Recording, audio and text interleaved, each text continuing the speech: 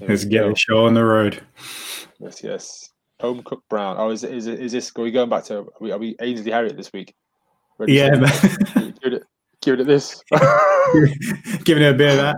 It's Yeah, like man. jazz hands. I'm so happy to have a working fridge so I can store food in.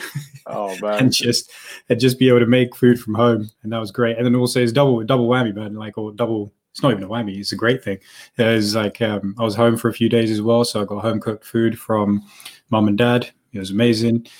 I've got also they gave me a bunch of vegetables that they were growing. So I essentially did my shopping at my mum and dad's because they've been growing a bunch of vegetables. It's amazing. And so I got like parsnips, carrots, spinach, tomatoes and stuff like that. So I've just been cooking up the parsnips, carrots and sweet potato, getting ready for the week ahead. And yeah, man, so good. Just so happy. We just picked up where we left off. It's like Lord of the Rings 2 right now. Yeah, exactly. Like Sam and Frodo chat about food again. We're on our way. And yeah, it was. Yeah, it just feels so good. So I prepped it this morning, like right before the podcast. Just I pulled it out of the oven. And I was like, I'm just so happy, just so happy to have my own food and home cooked. And it feels good and it's nourishing, man. Nourishing. That's a great shout, man. Do you know what? This week I pick it right up from where we were last week. I made some salmon this week, and I said to my mum, I was like, I would not want to be in a restaurant right now. Like, no. Take them all, and just get to the back of the queue, because this is the only thing that my soul needs right now. You just said nourishing for the soul, right? That's it. That's exactly it. I know that feeling, man. This week just made it simple, made it the end of my day, and I was like, it's probably a bit too much fat for me to digest right now, but it's gonna go down so well that my the subsequent benefit on my cortisol levels are gonna fall through the floor, and I'm just gonna be like in this euphoric state. Me and my salmon, I'm just happy as hell. Yeah, man. Sometimes you gotta look like calories not always calorie. You know what I mean? Like that's what kind of state does that calorie put you in? Like, are you digested it well? Do you just feel good about the world right now because this calorie just put you in a good place? That's it, man. Completely, man. Who needs MDMA? Just have a good home cooked salmon. Fuck yeah! Just sets you. You just love everything and everyone around you. God, actually on tap, man. Just here. Just get that salmon in the pan. Cook it up some MDMA. There you go. Done. Yeah, that's it. Home cooked MDMA is like this is not a class on how to make drugs at home. This is we're talking purely like salmon. Yeah, exactly. Salmon is not a code word for anything else. We're actually talking about salmon here, and that's how good it makes you feel. Love it. Yeah, man. It just makes you think like Breaking Bad would be a very different show if we directed it. This week, did you bring the salmon? Did you bring the salmon? Yes. What do you want? There you go. Here's the salmon. Cooked it well. Yeah, oregano. Yeah, thyme. Yeah. Ooh. Good. Oh, all cooked, man. You said it correctly. Yeah, man. That ended up being a home cook show. 5 seasons worth. Love it. It's cool. What's cracking, man? Easy like Sunday morning today. Oh man, just some good vibes, man. Just some good vibes. Usually the routine on a Sunday is wake up and train before the podcast. Today I trained with a friend really early. And then we end up going for like a Sunday brunch, lunch kind of thing, just straight after. Yeah, cool.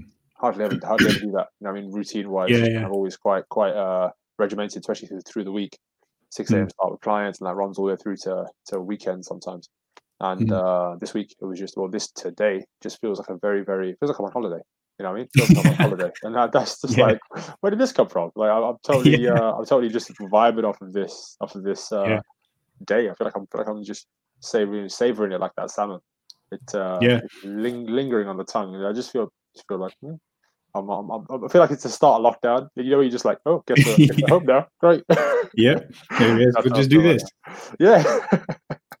Yeah, man. Try not to make too many bad choices in one day, but yeah, we got nothing to do. That's it. We're good. Yeah, exactly. That's wicked, man. I felt like that yesterday actually, because since lockdown, I've been doing sessions on Saturday mornings as well, and so yesterday was the first weekend. Well, this is the first weekend I haven't done any sessions with clients, so I didn't have to be in the headspace. I was like, oh, that feels a little different today, and so it's cool, man. I see what you mean. I know what you mean, because this does feel like a couple of days off for me, which is a bit strange, but. Nice. I like a Saturday morning PT session with a client. Have you noticed this? I don't know if you pick up on the same thing, but when was the last time you were in a commercial gym for personal training? Oh, it's March, right before lockdown. Okay. Is your place a commercial gym? Like anyone can just train there, and you're a PT on the gym floor? Is that how it works? No, it's a private PT gym. So the only people who go in there are personal trainers with their clients. That's it. There's no members of the public just walking in randomly. No. Okay. So what I meant was like a Virgin or like a Nuffield Health, that kind of body gym. Quite a while ago. Oh, that was a while. Yeah, that was that was a long time ago since I've even had to be a member of a gym as well. Oh wow. So yeah, because wherever I've been able to train there. Nice. And long time, boss. The reason I asked, right, because my observation is that a Saturday morning it's almost like like migration in Africa. You see these like so there's mating season in the wilderness. The wilderness are making their way across the Serengeti, and then it cuts to the lion. It's like just looking across the plains, right? So my version of this is Saturday morning in a commercial gym as a PT, right? You go in and you have your clients, right? So you're training your client, but occasionally you look around the gym floor and you see what's on the plains, and it's always women, like. Okay. Of all ages. Saturday morning, there'll be a few blokes there, but by and large, I guarantee you this. Well, everywhere I've ever trained, my experience, right, it will be at 85% female dominance on the gym floor from around about, I'd say, 6 in the morning to about 9, and then men start strolling in more, and then the percentage ratio changes, right? Right. Every single gym I've ever worked at, that's a public gym floor. Even sometimes in PT, private PT places, like you said, I feel like it's more female dominated first thing on a Saturday. In the week, I think it's a normal split, but on a Saturday morning, Saturday or a Sunday morning, I feel like the females are always in first before the men because they've probably got shit to do and got things to get organized. And generally, I think are more organized than us anyway. And then around about 9, 10, 11 o'clock, you just see men kind of like strolling, rubbing the sleep out of their eyes and just kind of, come do some curls. Yeah, do some curls. Like, train that hangover out. Yeah. I don't know what that's about, but that's generally one of my observations for being on the gym floor. Just like, oh, okay, this is good. And I think as a male PT, I don't know what it's been like for you, but my client split has always been, I think, more female dominated. It's been the other way around at times as well. But right now, I'd say it's quite an even split, but it's going the way where it's more female dominated. What do you find? At the moment, actually, you just caught me at a phase where I've got more female clients than I have male clients. So it's just over, it's nearly 60%. Yeah, actually, interesting that you asked me that question because otherwise it's usually 60, 40, 70, 30 male to female for me. Interesting. Yeah, so I was going to say, like, any PTs watching it, that's a great prime time to pick up like female clients, and like if you're going to put on a class, do it on a Saturday morning because I guarantee there'll be more females in the gym for you to firstly talk to, and then potentially pull over and be like, guys, going through a class, going to show you something. You think about doing a different kind of workout? Let's go, but let's get this show on the road, and then that obviously always can lead to a consultation, which can lead to you working with somebody. You know what I mean? So just an observation of the gym floor that I think is quite a valid one. Yeah, interesting, man. Interesting. What do you think, in your experience as well, to women clients, just hands down, just being harder workers than the male clients? Because every day of the week. Yeah. Okay. Interesting, man. Because I was curious about. I was curious about asking that question because I've heard so many people say that, and just trying to corroborate my experience with that. It's not, for me, not necessarily true. I think it's pretty even. I'm trying to think of like the hardest working clients that I've had. So just thinking about it on the other end of the scale rather than just in the averages.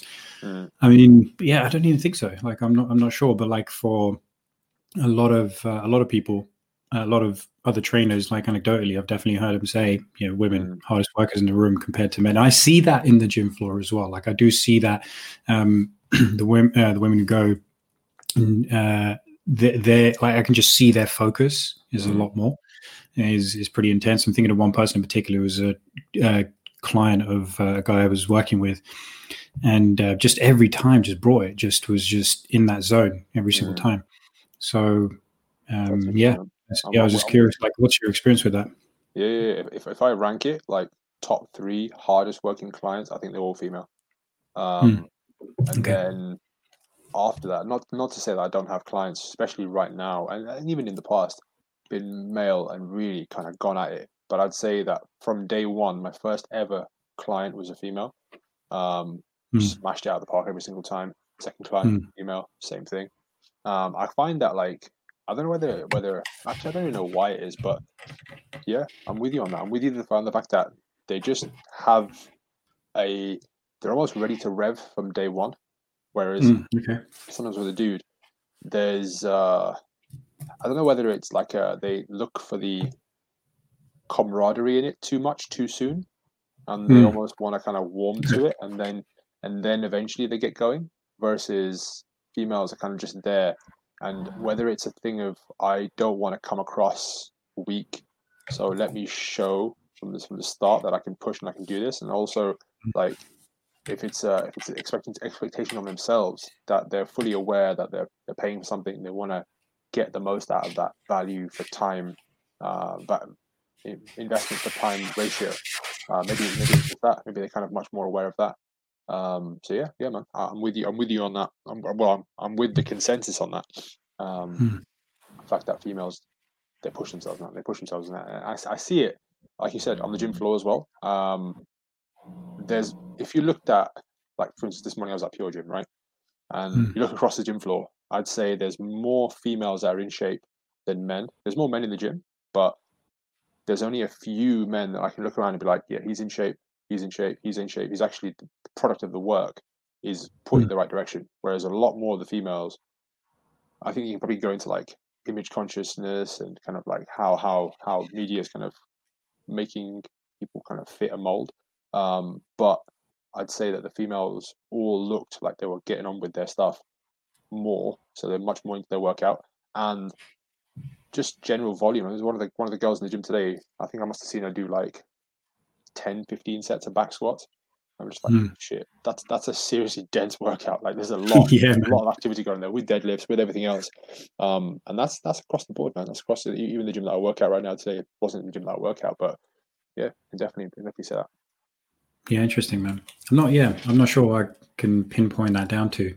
I don't know what particular traits on average there might be that make it different for men and women in terms of effort that has been observed on the gym floor. I'm not sure. I'm gonna say that the Jordan Peterson thing sometimes can kind of, I think, shoehorn its way in. I don't know how it correlates to the female, but for the man, I think also in like, I'm in Leicester right now, right? I'm not in London, and it could be different in London. Like, I train a few guys on the phone in London, and I can see the gym floor kind of operating behind them, and it looks pretty even split. It looks like everyone's kind of getting on with it, but I don't know whether it's a lower ambition thing in a place like Leicester or further north you go, where you see the archetypal male as is described sometimes by Jordan Peterson, where sometimes it's like a bit lacking in ambition, a bit kind of lacking in direction, and then that comes out on the gym floor where they're just doing the easy shit, and they're just kind of making a lot of noise about not a lot.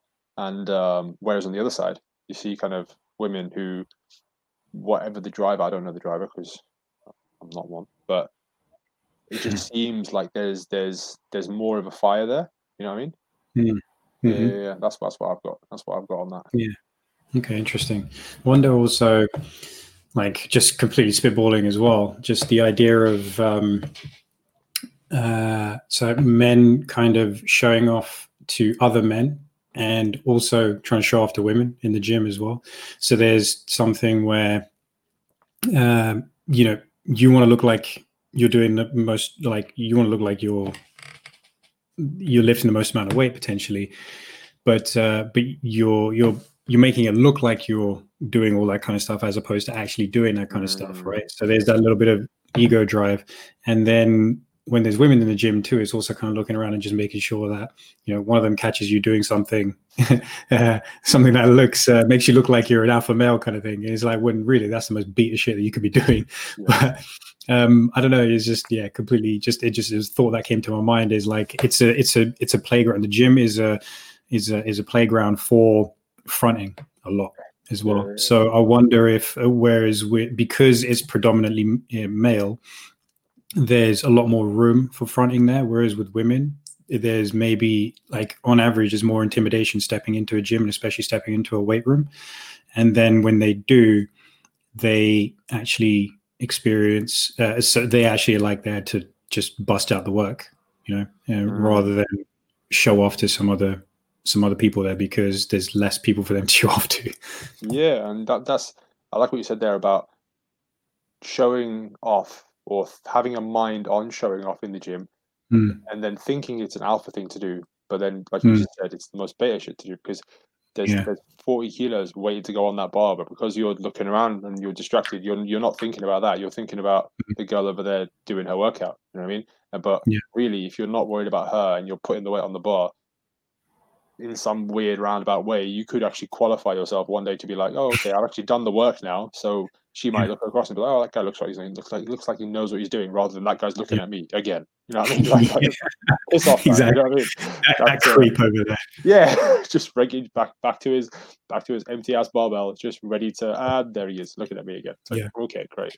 That's interesting, man. And I think also that because the gym is more dominated by men, in a this is gonna sound proper harsh, but like in a beta male's eyes, right? Yeah, man. You've got more competition, right? So you need to almost bang your peacock feathers more. So then they don't become like a dick swinging contest around like, oh, I can kind of make the most noise over here, and I can kind of peacocking, right? So I can kind of wear the shortest shorts to the gym, even though I've got no legs. And it's like, what the hell's going on? Like this, and then you walk into Pure Gym and you just like, I feel like I was there today doing a workout. A workout started with ab wheel rollouts and farmers walk, single arm farmers walks, right? So like hard shit, right? Hard shit. Like the accessory work that I didn't get done this week, so I'm gonna go and get this shit done. And then you spend your time looking around, and these guys on the platform behind me, and they're doing sumo deadlifts, and all of them are weighing like 80 kilos and up, but there weren't ever more than 50 kilos on this barbell. I'm just like, what's going on here? Like the girl that was using the platform before you was doing rack pulls of 65 kilos, 70 kilos without chalk, so with chalk, with no straps, with no belt, and you're here doing sumo deadlifts. All of you outweigh her by 30 kilos and have 15 times the testosterone, but none of you are even a lick close to where she was repping with. It's like, what the hell? Where did we get? How did we get here? You know what I mean? Yeah. And that was just like, and do they look at what? That smacks to me of like people who don't know what they're doing, basically. But yeah, exactly. But not like in that. But it sounds like they're doing it like they don't know what they're doing, but they're looking at each other as if it's like, yeah, man, we know what we're doing and we're G's, you know.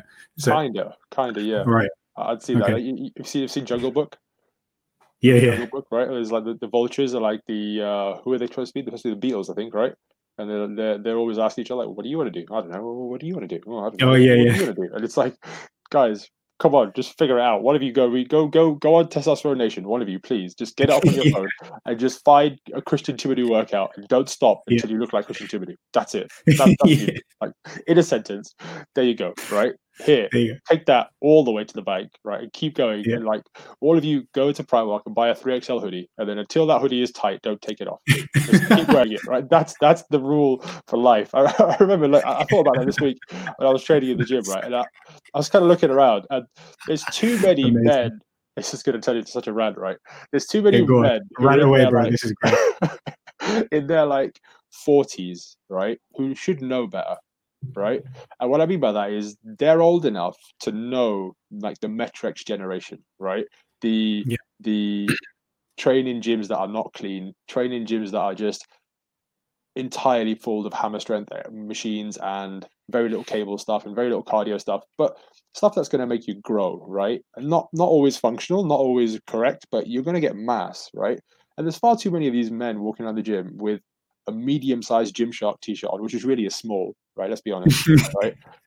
It's like, what is this now? It just shows the betification of gyms, that these guys weren't around to put the work in back then, but now you feel super confident to kind of stroll around in the gym with your tight t-shirt on, and it's cool because everyone else is doing it. You know what I mean? It's like, this is what happens when we like allow the inmates to run the prison, right? This is what happens. It's like, it just goes to shit, and like these are the people now strutting around the gym. It's just, come on, man, we're better than this. Oh we need man, to be anyway. That's jokes. That's interesting. Like, because with that hyper commercialization as well. So the environment that I'm specifically talking about is commercial gyms as well. So there's obviously like there's bodybuilding gyms and then there's powerlifting gyms. There's a completely different vibe in those places. Just I haven't even set foot in them, but I just know. I know it's going to be. It's going to be about getting that work done. And but it's purely about commercial gyms, which is what most people have access to, and that's the only thing that they would know, or that's the only place that they would know to go to try and get into shape. But along with that is like, okay, well, you need to have the active wear, and then it's not just about having the active wear; it's about having the the Lululemons and the fucking the whatever thing you got to look good in, because it's not enough just to want to step into a gym and train. You got to step into a gym and try and look the part, or whatever the fucking part is.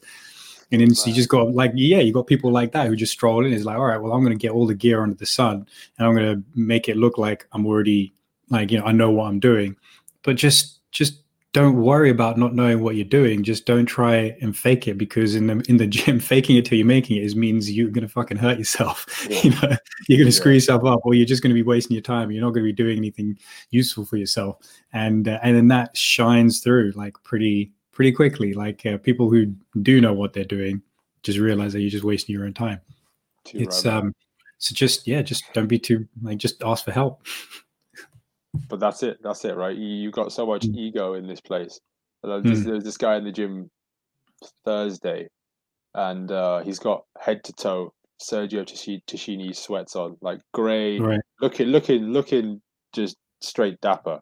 And I'm looking at him, and he's got flip flops on. And I'm just like, come on, man, we're not in Ibiza right now. Like this is not acceptable. Like it's just, what the hell? Are you here to train? Are you here to just like flance around and just strut around with your new sweats on? Like, what the hell's going on? What the hell's going on? Then you're almost seen like a bit of a weirdo. Like, I'll set my bag down and I'll take my shoes off. That's the first thing I do when I train. Is like, I want to be in socks, or I want to be in. Ideally, I don't want to wear anything on my feet because I want to feel the floor, especially if I'm doing anything like leg work. I want if I'm squatting, or if I'm doing any kind of lunges or split squats or whatever. I want to feel the floor. You know what I mean? I like that. And whereas on the other end, it's just, this is just weird, man. This is just super weird. This is well, that's Gymbox. Oh yeah, you ever been? Yeah, you know anything about it? No, I had a client who used to tell me his account of Gymbox, but go on. Oh man, I want to hear that account as well, because when I was moving away from my place and I was just looking for places to work, and just thought, fuck it, and I'm just going to put my CV everywhere and see where it goes. And an interview at Gymbox as well. And it's just, well, let's put it this way. It is not my vibe. Right? It is anti my vibe. It's just basically, you're just having a fucking rave while you're training. You're especially in London, because most of the gyms are going to be underground. So they've got this whole lighting system. They even have a DJ that comes in the evenings to bust out tracks. He's got his own setup in, at least in this particular Gymbox that I went to. He's got his own setup, like in this. It's not even a mezzanine. It's just like he's got his own platform overlooking the gym, and he's got his DJ kit laid out there, and it is just loud. It is just music. It's just basically, you're at a club, but you're training in the gym, and it's like that the whole time you're there. And then it's just more of a club vibe when it's in the evening, when they bust out the DJ as well. And so I was there for, I don't know, 45 minutes or something. And it was just doing my head in. It was so badly doing my head in, because I just couldn't stand it. I couldn't stand it. This just constantly, I was thinking, imagine being there for like 12 hours a day, like working there. It's there's a certain type of person it works for. Definitely, I ain't that kind of person. And I just, so like, hyper commercialization is like you're trying to pull people in any kind of way that you possibly can. And you get something like that, and it ends up being popular by the looks of it as well. And I just don't know, man. I can't relate to that whatsoever. And like, I don't know. What was your client's account? Similar, but he was, I think he mentioned the DJ, but he was more talking about the guys that are in there and thinking that they're on Muscle Beach in California. And it's like this guy who give me his version of events, pretty jacked. Like I can show you his pictures when we train. Guys stacked. You know what I mean? Like especially for his midsection. Like, when someone's got a thick midsection, they're about it, right? That's a sign. That's like Chris Benoit when he's like his this is as thick as his shoulders. You think, oh, I'm not gonna fuck this guy, right? Like that's how he is, right? See, that's the thing. So there's the other way around as well, which is like I call it the European male look, which is like you're super slim and like your shoulders are that narrow and your waist is that narrow as well. So that's like that's not how you want to look. But he's the other way around. He's like, you look at his shoulders, like this motherfucker's broad. Then you look at his torso, it's like his torso is as wide as his shoulders. What the this is wrong. There's a proportion, but there's a difference. Well, must have to like work out a ratio between like how wide is your head and then how wide is your shoulders and your waist. It's like, oh well, if they're all or even some kind of muscle composition thing or whatever, right? Anyway, he's dead through his midsection. And so it's the Zara man. That's what I mean. Zara, I love it. That's what. It's the Zara man. Not like because they took that from like the European style, inspired by that, and it's just the Zara man. Basically, you're just like you're a rake. Yes. It's like just the mannequin in the shop. That's you. That's you looked at it going, yes, I need that in my life. No one needs that. I mean, that guy's not leading anyone to war or winning any battles or people in a burning building. It's not happening. Unless you're Spider-Man. If you're Spider-Man, cool. But exactly. No. His I can't remember him telling me, but he basically saw this guy in the gym, and he's got these like Specsavers on. You got your specs on that are like remember like Macho Man Randy Savage. Yes. Across the front and then into the sides as well. He's walking around with him in the gym, and at the same time he's got a stringer vest on with these short shorts, and it's just normal. And he's looking around like, is this a Twilight Zone right now? Like, am I in the right place? Like, this can't be real. Everyone's just accepting the fact that this guy is just totally. I'll tell you what happened today at Pure Gym. This is wild, right? I didn't even know how to react, right? So I'm training with my friend, right? And I'm showing her how to do face pulls. Well, how Shallows does face pulls, right? So like kind of purple thoracic flexion, thoracic extension, and working to integrate that intent into our workout. So I was like, okay, cool, really, this is interesting. Teach me, and whatever. We go from there. And we're doing this face pull, right? And this guy just walks across the front of imagine like the cable stack is here, the cable's pulling out, and she's standing here. She's pulling the rope kind of towards her. She wasn't actually using the rope, she was using two handles. And he walks across to try and get something from our cable stack, which is totally fine. Go ahead. And he nails his head off the the swiveling thing that, like, say you pull the cable, swivel with it. He just cracks his head off that thing, right? And doesn't even react. Like, doesn't react even in the littlest bit. Like, just and the whole thing just like shudders. And both me and her are looking at him like, the fuck's wrong with you, man? Like, I was tall. He was like at least 6'5", right? He was a tall guy. Wow. Looking at him like this, he's a tall guy, right? Nails his head off the thing, and then just like goes back to his thing. And I was just like, what's wrong with people? You'd look at us and just be like, have a little chuckle. Oh, stupid, right? Nothing. Not even a look, not even a glance. I'm just like, this is just weird. I've not been in a public gym I've not been Pure Gym. I think Pure Gym is of all of the gyms. If you go to the gym versus Pure Gym's different. It has a more anarchy vibe to it, not in a good way. It's like you watch like Batman from the 90s, and there's like the street gang just out there. Those people go Pure Gym. Oh god, the Batman and Robin. Joel Schumacher one, yes. Just like clowns who are street robbers and shit like that. Exactly. Those people, right? That are just like, what's wrong with you lot? Like a lot of you people are just friggin' wild. And this guy did this today and just looked at. I just thought like, what the fuck? What the actual fuck is going on right now? This is wild. But yeah, So what was is it? Is it about like the fact that he hit his head and acted as if nothing happened? that amongst like the fact that he hit his head in the first place, that you can't miss that damn cable thing. Like, if you're going to go under it, go under it. Make a proper attempt to actually lower yourself down. You got to go down there to get the thing you want to get anyway. It's on the floor, for God's sake. And not that it was super low anyway, but just the absolute nonchalance around.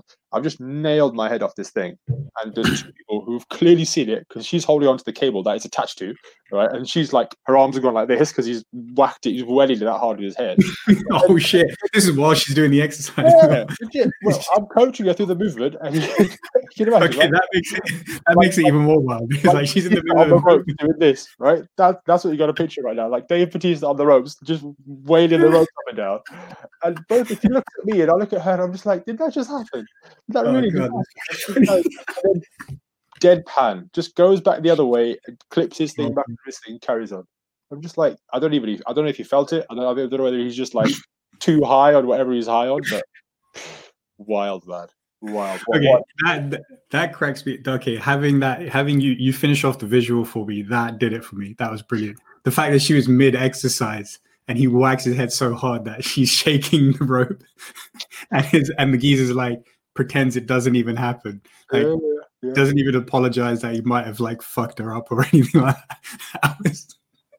Oh god, that's wild. That's funny. I thought it was just like you two were standing there and this geezer just whacks his head and you're like, what's happened here? But then just the extra bit right at the end, that did it for me, man. That set me. Should never forget Faceballs, man. That's it. Faceballs makes it in our mind. As this guy walking past, cracking his enough to say and just giving no fucks to word it. Just Oh man. That's funny, man. There's that reminded me of like two hyper embarrassing moments for me in my life, and I'll tell you the second one because that's a bit more relevant. Me personally, yeah, is like where I'm like, yeah, I'm cool, and then I do something and I'll fuck it up so badly, people see it, and there's just no hiding from it. There's just no hiding from it. It was. And it hurt, man. It was like my guts just went like that. I just curled up, and my heart was just like, I want to stop beating right now. My lungs were like, I'm just gonna cough out. I'm just gonna get out of you. And like my stomach was just wanted to fucking vomit out everything that I was feeling. But they were so funny as well. So I'll tell you about the second one because that's what it reminded me of. Because the geezer's like whacks it in this instance, the geezer just whacks his head so hard, but tries to pie off as if nothing happened. When so I always used to go through like Liverpool Street Station when I was getting to work, and I've got my backpack on, I've got my overhead headphones on, and was like I think I was wearing a hoodie and some jeans, and normally so I'll enter the station and like where the buses usually pull up. And there was like the entrance that I took that time on the other side of it, there were like barriers. I had to go around like that, and I forgot about that bit on this particular day, or like maybe I took a slightly different entrance and I just didn't realize that I needed to basically back on myself and then come around it. And so this is going into the station. So what I did was I was like, oh, this thing's low, man. It's fine. I can jump this. So I put my hand on it. And then I went to just like, leap like left leg over, right leg over. Put my hand on, jump my left leg over. My right leg got caught. And I went. So, like Peter Griffin in Family Guy. It's just, when they're like falling, they do their falling skits. And it's like one frame, they're standing up. The next frame, they're on the floor. That's exactly what happened to me, man. It was like 1 minute, literally in a millisecond, you're standing up, and the next second you're on the ground, man. God. And it was chest first. I landed as if I was doing Supermans. Basically, I was like, bah! Just landed with my chest on the ground like that. My face was just planted, like I just turned my face so it didn't quite hit the ground. My head, because of the like vibration, my headphones just came flying off, and I had my backpack on my back as well, so this is extra weight. Just for shits and giggles, and just pancaked myself.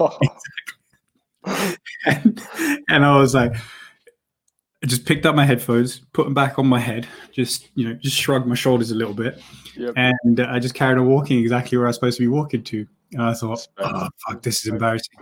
But it's fucking Liverpool Street Station. It's not like no one's going to see that, right? So there were a couple of people around me who must have seen it, and then they saw I was okay, and they're like, whatever, he's fine.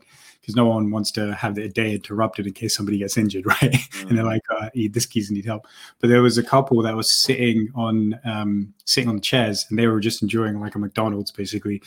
And they were about 20 feet away, and they saw everything. They must have just turned at the right moment and saw this dude like just jumping the barrier, but instead gets his foot caught and fucking lands flat on his chest. And they saw it, and I could see them crying with laughter. And I had to walk past them because that was the direction I was going in.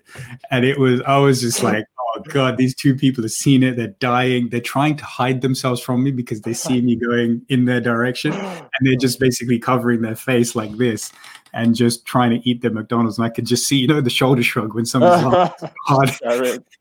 Yeah, exactly. I could just see them going off on one. And I was like, oh God, I have to go past them. And they're just laughing at me, like in front of me, to my face, at me. And I saw, and like I locked eyes with them as well. And I just went, you know what? Shit happens. Just got to own it. And that's exactly what I said to them as I walked past. And that was it. I just owned it. I just walked past and I was like, yeah, all right, everything's going back to normal again. And yeah, just if I didn't say that, if I didn't acknowledge it, you just feel like a bit more of an embarrassed prick. And I acknowledged it. I was like, you know what, shit happens. I fucked it up, and just got to own it. I just got to own it, and that's what happened. And then that's what that kind of reminded me of, because there's a moment there where I was like, oh, I think like I'm going to get away with this, and nobody saw this. There's this couple that just laughing at me like straight in my face, and I was like, cool. And there's that like momentary like knocking of my confidence as well. It's like, I can clear this thing. I can clear something that's like 1.5 times as high. What the fuck just happened? And then I just go into the gym and I get the plyo boxes and I'm like, okay, I'm going to practice this. I'm going to make sure I can do this. I love that. I love that vision afterwards of G with the picture on his fridge of like Ivan Drago. No, that's not Ivan Drago. The barriers at Liverpool Street. Like we go into war. Like November 25th, me and you, 1-on-1. With the great one. With the great one. That's it. With the fallen one. That's brilliant. That is awesome, man. Oh man, yeah, that's what it was like. I was like, okay, no, I need to get this out of my system once and for all. I can't have that like hanging over me. So I'm actually going to practice how to jump this thing. Did a few, and I was okay, I'm fine. I've got this. It's in my system. I've got my patterns back. That's legit, man. Like, do you know what that is? That's like, I feel like that is. There's no explanation, like you said, from a physical standpoint. You can do that, right? Like, no. That's the universe being like, G, we need you to take this fall for whatever reason. Like we've run the data, and you need to take one. You need to take one for the team, because like we need you to be a key player later on, and there's some things we need you to think about. So here, on your ass, kid. Yeah, get up, dust yourself off, develop some confidence on the back of this. Go and work at it. Exactly. It's cool. Don't worry about it. It's not a big thing. Yeah, carry on. That's exactly. Like okay, and play. Pat, G's on his ass. Yeah. Okay, that's it. It's fine. Exactly. Bro, you say that, but like definitely in hindsight as well, I was like, yeah, I needed that, because I've never had anything like that happen to me. Like maybe when I was a kid, I remember this instance when I was a kid where I don't know, I must have been like 9 or 10 years old. It was still in primary school, and it might like so there's a few of us who are just basically we're just riding our bikes around in the local neighborhood, and I was like, oh man, like there's a girl that I fancied or something, and I had my jumper around my bike, and then as we approached her, my jumper got caught in my wheel, and I just I love it. Imagine. It's ridiculous. So it's like, yeah, okay, we're riding bikes, we're looking cool. I've got my new BMX. Yeah, I'm a little bad boy. And then approaching her, and my jumper gets caught in my wheel, and I'm spent the interaction spent me to get my jumper out of my wheel, and when I do, it's tire marks over the whole thing. I'm like, that's not cool. That is not cool. It's like that's the only other time that I really remember being like super embarrassed or something like that. But then you're a kid, but it's never happened to me as an adult. And then it finally did. I was like, oh yeah, I needed that lesson. I needed that, because just got like, any moment you can just be put in your place if you feel like you're getting too cool for school or something. And yeah, you're right, man. It was certainly a lesson that I needed to take on board, because I hadn't felt that like visceral level of embarrassment where it could like sit with me for a little while. The other scenario was even worse, man. Like that tops it all. It was just the best shit ever. But maybe save it for another day. There's too many embarrassing stories in one. Too many, man. Too many. I love that. That's. I think you got to go through that, man. You definitely got to be pulled down and pulled left, right, and off your trail a little bit. And it's something you look at it, and go, oh, that didn't need to happen, but really, it did need to happen. I mean, just like you said, it's so funny that you acknowledge that as soon as I said it. Because okay, speaking of experience, I'm trying to think of I'm trying to build a story around a few embarrassing things I've happened to, but I can't quite do it right now. But the aftermath of me thinking back on that moment, being like, that needed to happen. The feeling afterwards is the necessity. Not hopefully you don't hurt yourself along the way. You don't kind of you don't smash your face off the floor and then bleed all over Liverpool Street Station. But like the whether it's being brought down a few pegs, whether it's just like thinking about things differently now and seeing, I don't know, where you can be less absorbed in yourself or whatever. Yeah, man, it's a weird kind of you know how we think about the nervous system like working in the background, like we're just this friggin' puppet that wants to just run wild, and the nervous system's like, no, don't do that, no, don't do this, no, rather you didn't do that. I feel like that's the universe's nervous system being like, oh, we've got to regulate one of our people. Let's how do we sort this out? Yeah, okay, then here, flat on your ass. Then that'll be you on your way now. Go on, see you later. Go figure it out. Yeah, that's it. And balance is restored, kind of. Yeah. Exactly. It's like, there's that moment where it's just like, okay, I'm on a peak. I've now troughed real hard, and I just need to get myself back leveling out again. Yeah, you're right, man. Those lessons, like they were super necessary. Super necessary. That wasn't even. I mean, none of it is ever planned. It's never planned to say super necessary, but it ends up coming out. 25 episodes in, I'm pretty sure it's 24 out of 25 episodes, and we didn't even mean to. But super necessary, because I'd not experienced that level before, like I was saying. So it was also, how do I have that experience but not let it also define me and make me feel inferior, or like having something which makes me feel super inferior. For it should only be that moment, really, but it can build into something bigger where you're just like, like people have embarrassing stories, and like when they start getting told, it was, oh no, don't tell that. That's that was super embarrassing. It's like, okay, well, you still have something wrapped around that which you need to work through. Yeah. And for me, I've got these two stories. Well, I just remembered the third one when I was a kid, but that's when you're a kid, that's whatever. But as an adult, to have like that kind of embarrassing story. Like the other one is just basically, fuck it, I might as well just say it, because it's like it's going to help prove a point as well. But this is where conquer that I just have to come out with it now. But there was a group of 6 of us. We went to Hot Tub Cinema, basically. Wow. That was, man, it's London, man. Anything's a thing, isn't it? I hope this is going where I think it's going. That's all I can say. All right, well, we'll see. You can tell me afterwards. There's so there's like the 6 of us in a group, and they're basically Superbad was the movie that they were showing in Hot Tub Cinema. So this is probably 5 years ago, and actually, it'll be around this time 5 years ago, probably like September 2015, and like. So they're showing this movie, and it was in London Fields as well. So what they have is like they've got like a row of 6 hot tubs, which is maximum 6 people can go in. A bit of space, and another row of 6, and a bit of space, another row of 6. So it's like, and then basically like drinks are flowing and everything like that. And like bearing in mind, like I didn't even drink as well, so it's like everybody else is getting trashed, and we're in this hot tub watching the movie. It's good fun. And then when the movie ends, it's just like a little bit of a party thing going on. And then so what ends up happening is people just end up like jumping hot tubs and stuff, like, just going into different hot tubs. And then there was this guy, people started getting drunk. So there was this dude who's like, oh, we're going to jump into the other fucking hot tub. It's like they're 6 feet apart, right? So he was in our one, and then he just jumped across into another one, which was like, again, like 6 feet away. But he basically stood there. He's like, I'm gonna fucking jump in. And he was like, all right, cool. And then he just dove like as if he was doing a friggin' dive board in the Olympics or something. And he just like his upper half of his body got in, and then that just carried him through. He just slid into the rest of it. So he was fine, right? And then whatever happened, I don't know what. I was like, yeah, I'm gonna do the fucking same thing. And then I just got up, and then I did the same thing. So I went to dive off, but again, Peter Griffin moment, man. Family Guy, 1 frame 4. So I'm in a fucking hot tub. I don't know, first of all, how that geezer pulled it off. I have no idea, because you're in water. You're so easy to slip up. I was the guy who proved how easy it was to slip up. So I've gone like that, but then my foot is obviously the thing I'm pushing off. It's in water. It doesn't have any fucking friction to push off of. And my foot just slid. And so instead of diving, I went, oh.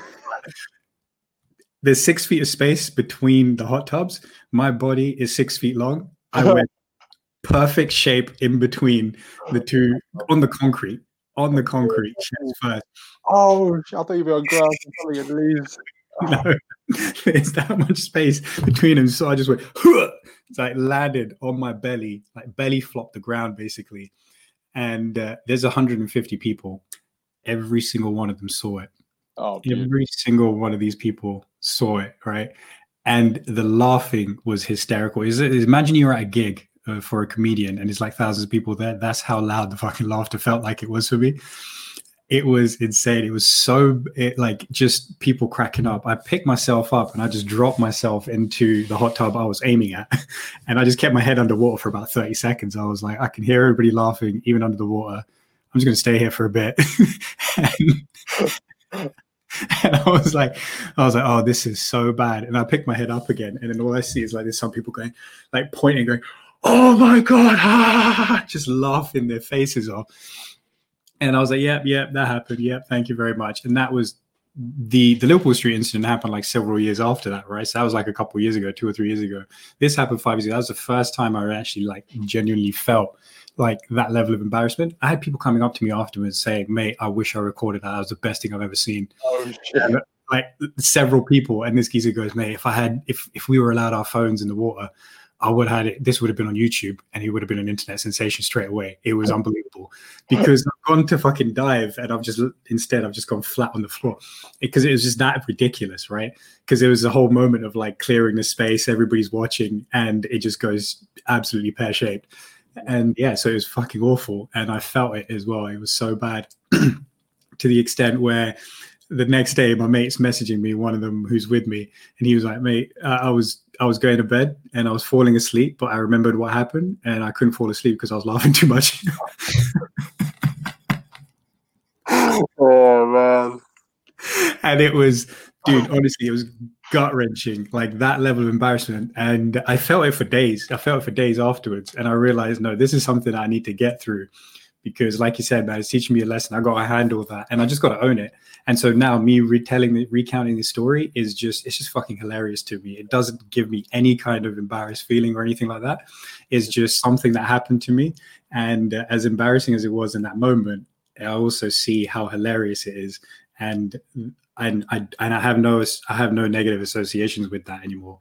And so even though it happened in front of all these people, it happened in front of my mates, they'll always remember it. And I'm like, yeah, I'm cool with that. You know, it's fine. It's fine. It's what happened. What happened. You just got to live with it. And so, yeah, that's how I approach it now. Can I just say your sound effect for the falling action? Perfect. That's on the money. Like if everyone out of that button they press and they make the noise when they fall, get this guy. That was brilliant. That was really good. If you ever need that, I'll make that a little soundbite from the podcast. Perfect. That was awesome. Yeah, well, it's really interesting how you can then look back on that event and be like, oh yeah, I needed that for sure. I'm trying to think of like random ones that have happened to me, right? But the only one that's coming to mind is buying football for the first time, and then the house we used to stay in at the time. I mean, I never played football growing up. I just enjoyed kind of watching it. My dad supported Liverpool. I was supporting Liverpool because of that, and it was just one of those that I would always enjoy just kicking the ball hard as I could, but never had any skill. Actually in there. Kick up, still to this day, I'm shit at kick up. TJ can attest to that, right? And, it was just one of those moments where I went to shop with my dad, bought this football, and we went into the field, which is behind the house we used to stay at the time. And you know how the ball kind of comes in that box thing, which is just useless. Just give me that ball, man. I don't want to have this box. The ball is like, you touch it from here, but you can't get to the ball, right? And, like Wilson in Castaway, and he comes in that box first. That's it. There you go, right? And I put this ball on the floor, like look at it, and I'm just kind of eyeing it up, and I'm just like charging this kick up. I'm just gonna send this ball like to the strike. I'm looking at like freaking on the surface, and be like, oh, what the hell was that ball? Like freaking just flying past his head in the cosmos somewhere. And I run up to this ball, and I pull out my left leg, and I swing my right leg, and the next thing I know, I'm on my ass. And I'm looking at the ball still there. I've just missed the ball entirely. It's just completely pristine. Like the blades of grass are just sat around it, and the wind are like moving the planes of the field like as it normally as pristinely as I could have left it. But I'm just on my ass. And the worst part, my dad went with me to the field, and he's like hysterically laughing right now. Like can't hold it back in any way. And to be fair, I'm just reminding myself of another embarrassing moment. But I was more upset with the fact that my dad didn't see me slip and fall. Yeah, like embarrassed by that. Other people getting seeing me do that. I would be like, yeah, I would kind of be a little bit whatever. But when it's your dad, you're just like, oh, God damn it! Why did that have to happen? Let me see like a man for God's sake. I want to kick this ball real hard and be like, yeah, Dad, I did it. But yeah, that had to happen. But that's funny, man. What was the other one that you remembered? Oh, this is like, if there was a, like, you know how you said the guy said to you with the YouTube, YouTube it would be a YouTube sensation, right? So picture it. My dad, we go back to the same Sports Direct that we bought this football from, and this is I think, yeah, this is years afterwards. Oh, so not the same Sports Direct, whatever, you know. And my dad buys a driver. He buys a golf bat or whatever you call them. And how old are you at this point? Secondary school, year 7, year 8, I think. Yeah. And previously he'd bought me a bike, so I was like, okay, you're gonna go and hit some golf balls around the field, and I'm gonna cycle my bike. I was like, cool, sound, let's go. And we get to the field, and I'm off way over there somewhere, cycling my bike, just kind of like doing my thing, just playing around. And my dad turns and looks at me, and he's hitting the golf balls like that way, and I'm cycling like there somewhere, so they ain't gonna hit me, right? So this is my dad. Let's just frame it. It's like, people have met me. I'm not a small person. My dad makes me look like a small person. He's a large individual, right? He's a large individual with a golf bat and a golf ball. I'm like, okay, cool. I am at least, I want to say 300 meters straight away from him, cycling my bike, just doing my thing. No way. Sorry. He turns to me and he goes, Omar. And I turn and look at him, and he goes, thunk, and he hits this ball. And I'm still cycling my bike, bro. I'm still cycling my bike, and I'm just like, oh, okay, he's hit the ball. And I just see this golf ball just like go, and just smack me in the side of my leg, and it stays low the entire time. You know, this ball just like cutting across the blade like flipping golden stitch, right? It just cuts across and just nails me in the side of the thigh. And like you on that golf hot time, I'm on my bike, just kind of and the ball goes, hits me in the leg, and I just go dunk on my bike. And I just look at my leg, and I just look at him, and I'm like, like really hurt, because this golf ball's been whacked by my dad, right? And it's stinging out of my leg. And I remember just getting up, throwing my bike, and then running to him and being like, I'm gonna kick your head in, right? And just jumping on him and just like hitting him repeatedly. What did you do that for? You just nailed me with a golf ball. It was such an embarrassing story. It was just like a, what were you thinking? Like, what were you actually thinking? I look at you like a responsible adult, but you've decided to just launch a golf ball in my general direction. Could have whacked me with the head. Could have killed me. dying, man. I'm actually about to start crying. Him, big him. He laughed the same way he laughed when I slipped and missed that ball, right? So I'm just like, no, I'm bigger now. I'm gonna take you. I'm gonna run across this field. I remember like running. He legit started running the other way because I'm just like, I'm mad right now. And he knows I ain't gonna do nothing, but I'm gonna get there and just kind of whack him a few times and be like, "What are you doing? That really hurt." But you could not replicate that. If that again, like a human framed YouTube moment, not replicate that golf ball. I can still see it to this day, just bending as it comes and just cracked me right in the fire, right in my right leg, as I'm just innocently riding my bike, and they're just having no reaction apart from to freeze and to just fall sideways on my bike. Oh, God. So I just think out my sniper rifle, right? That was my that's it. It's on. I'm throwing my bike. I'm throwing the big. Bro, that's too much, man. That's too much. That's had me creasing. There we go. I feel like I'm actually wiping some tears of laughter from my eyes. Got some technical difficulties. And you back, bro? Where is he? You hear me, G? Yeah, I hear you. There he is. Yes. Yeah, there you go. Yeah, good. Yeah, nah, man, I was saying, you got me creasing, man. You got me crying. It's like I feel like I'm genuinely like wiping tears from my eyes because that's hilarious. I love the fact that you just like you just actually went up to your dad and started pounding him. Yeah. Forget this. You're getting it, man. You're getting it. Like I don't know what I'm about to give you because I'm legit in year 7 and you're 6'5", and I'm just like, yeah. I don't care. You're getting something. That's brilliant. I love that, man. That's like a lesson in like standing up for yourself as well, even if it's your dad. That's a big one. That was it. I couldn't believe the fact that he hit this ball and it just kind of made its way like a heat-seeking missile to my thigh, which would have been burning from the cycling of my bike. I just thought, yep, that's my target. Get the kid. That's too good, man. Oh, God. That's funny. I mean, I want to hear from our listeners. I want to know if they've got some embarrassing stories that they're happy to share. Just tag us on Instagram and tell us your story, because you got to own it. Like we said, just got to own them. Got to own those stories and not let them define you, and just have some fun with them. Yeah, man. Yeah. It's fun. It is better that way because it's just what else is you can't have it too ordinary, right? Can't have it too ordinary. I mean, I tell it back now. I just laugh my ass off. Same way as you laugh your ass off about your stories. And man, otherwise it's just super boring. You kind of have that person who's just like, nothing's really happened to me. It's like, I don't want to be that. I'd rather have a few random bits and bobs kind of happen to you. Yeah. Exactly. That's brilliant. That's just, oh man, I've had a workout, man. I was like, I'm going to train out the podcast today. That's like half my training done. Just my abs are sorted. Finished. Yeah. T-Duck's got a good workout. Abs got a good workout. Yeah, just A1, A2 sorted there. There you go. Exactly, man. Exactly. That's just what is it?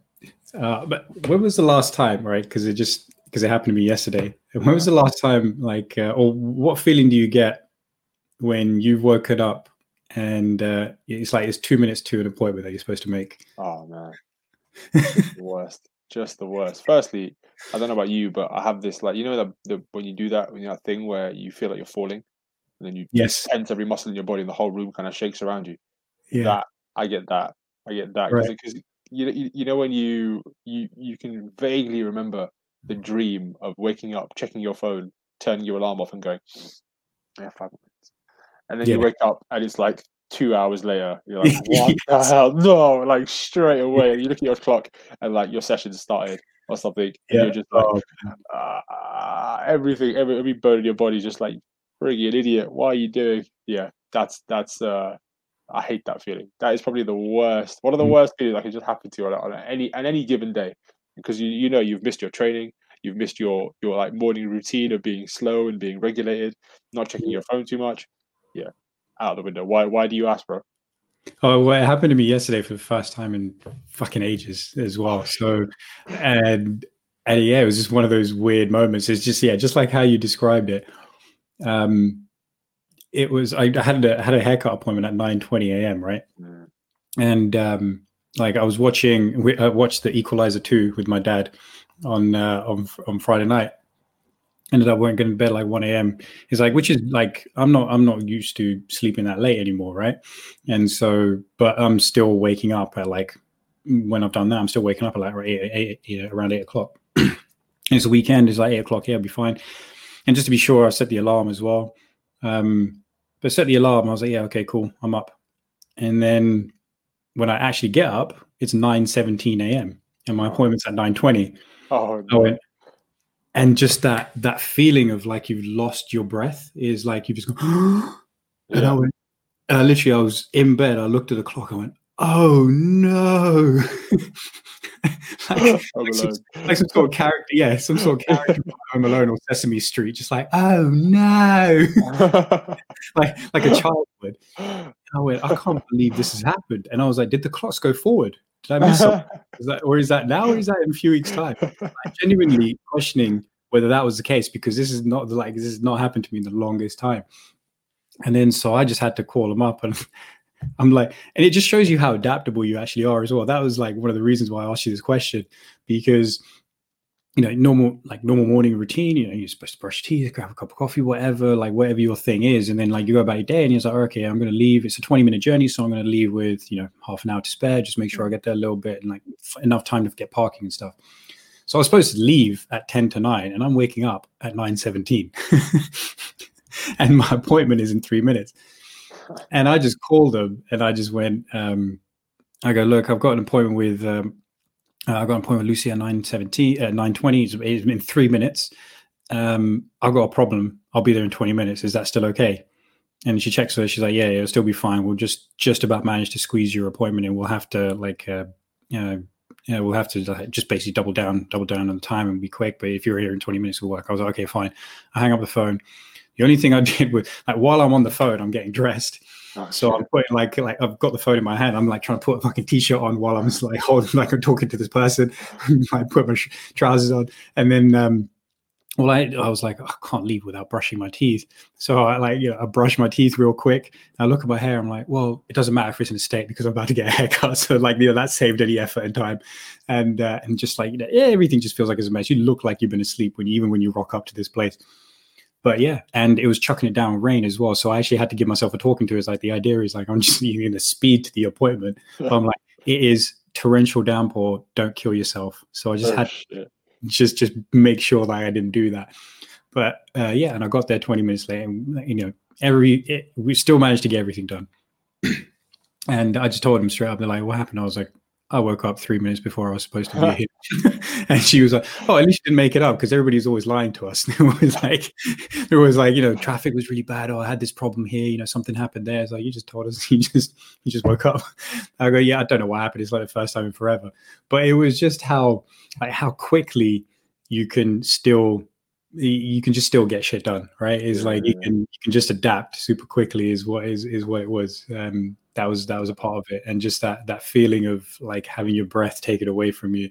And I'm sure that's like a pretty universal feeling. Like a lot of people experience that when that happens. But it was quite interesting again, because I hadn't had that in such a long time. Genuinely questioning whether the world was fucking me over. Being like, did the clocks move forward? or have I just screwed this up? And then it's like, no, I've screwed this up. But then how quickly you can just adapt and just keep moving forward. That was basically why I got out of it as well. And I was cracking. And that was another thing. I wasn't like pissed off about it. I was on my way there. I was actually laughing. I was like, how did this even happen? What the hell just happened? I was just getting confused. And but yeah, just one of those. That, man. You reminded me of my other most embarrassing moment. Well, you know what? This is. I don't know if this is even embarrassing. It's not really. It's not. It's just something that happened. That the way you've described your reaction to what happened to you, as in going from to okay, fix this and just kind of carry on, or to actually laughing about it, like you said, right? So again, my dad. All three. I'm noticing a theme here. Yeah, dad. Yeah, exactly. Right? Like the source of all your powers and your embarrassment. I love that. And you know what? If he listens to this, I'll send him it. He'll know before I even say it, because if he's got a brain cell still left in his head, he remembers. He will know. He will remember this, right? So we're at our house in the northeast of England, right, where we all used to live, and he has this air gun, an air rifle, right, and we're all kind of like just randomly. He's had these all his life. He's had these like randomly all his life, and I can't remember why he even have them, but he just have them, right? So I don't know if you've ever fired an air rifle. Or like put pellets in an air rifle and kind of like shot it or anything or Yes, whatever. yeah. It's pretty cool, right? Because air Mm, powered and it's like it kind of makes that noise and whatever. Anyway, mm. so he has I think he has two like long rifles that you kind of like put on your shoulder and you kind of look down the sights and you fire them. And then he has this handgun. I mean, he hasn't, and the handgun looks proper cool. Like anyone who's ever seen Terminator One, that the Yeah, gun that the Terminator has, like the normal kind of handgun that he looks at Sarah Connor, and he kind of shines the beam and he kind of goes into her forehead here. It was like that. It was a yeah. super cool gun, right? So I'm there, like looking at my dad, like this is super cool. Can I fire it? And he's like, be careful. And I just point out the fence over here and just fire it straight, and everything will be fine. So okay, cool. Okay, cool. Is it loaded? He's like, yeah, it's loaded. It's okay. I look at the fence. I stand there, I close one eye, and I'm like looking down the thing, and I'm just like, clink, and I click the thing. Instantaneously, I feel something hit me in the throat here, and I was like, "What just happened?" I'm like, immediately, I thought, bro, I thought I swallowed the bullet. I thought I'd swallowed, and I started coughing like. Like choking, like this bullet's gone in my mouth. I don't know how the hell it's like gone, boop, like it just disapparated from the gun and just gone in my mouth. I'm like, how does this happen? I'm like, I don't even know. Like, just straight up, don't have a clue how this has happened. Right? What's actually Okay. happened is that I've fired the gun that way. It's hit something, whether it be the nail of a fence panel or something, and come straight back at me and hit me right in the throat here, What? right? No And way. legit, like on the point of my Adam's apple, legit, right? Ping Way. off, and I remember because there was a little red mark here, right? And it was just one of those like, how did I just do that? How was that even possible? Right? I fired it Exactly. straight, and I think that's a pretty straight shot because like you're firing it from here, and it's fired that way, and it's come straight back and nailed me right in the throat, like instantaneously. I just click the thing, and it's made the travel there and back, smacked me in the throat. I'm coughing. My dad's on the floor laughing, and I'm just like, what's happened? That's my first experience holding this handgun that I think is uber cool, and all of a sudden I'm on the floor like choking. My dad's over there laughing again, and I'm just like, this is great. This is just great. Moment of like, this is super fun, to what the hell is going on, to I'm alive, to okay, let me laugh with him because clearly this is ridiculous, to be like, what actually happened? Then going inside and be like, oh shit, I shot myself in the throat. Like,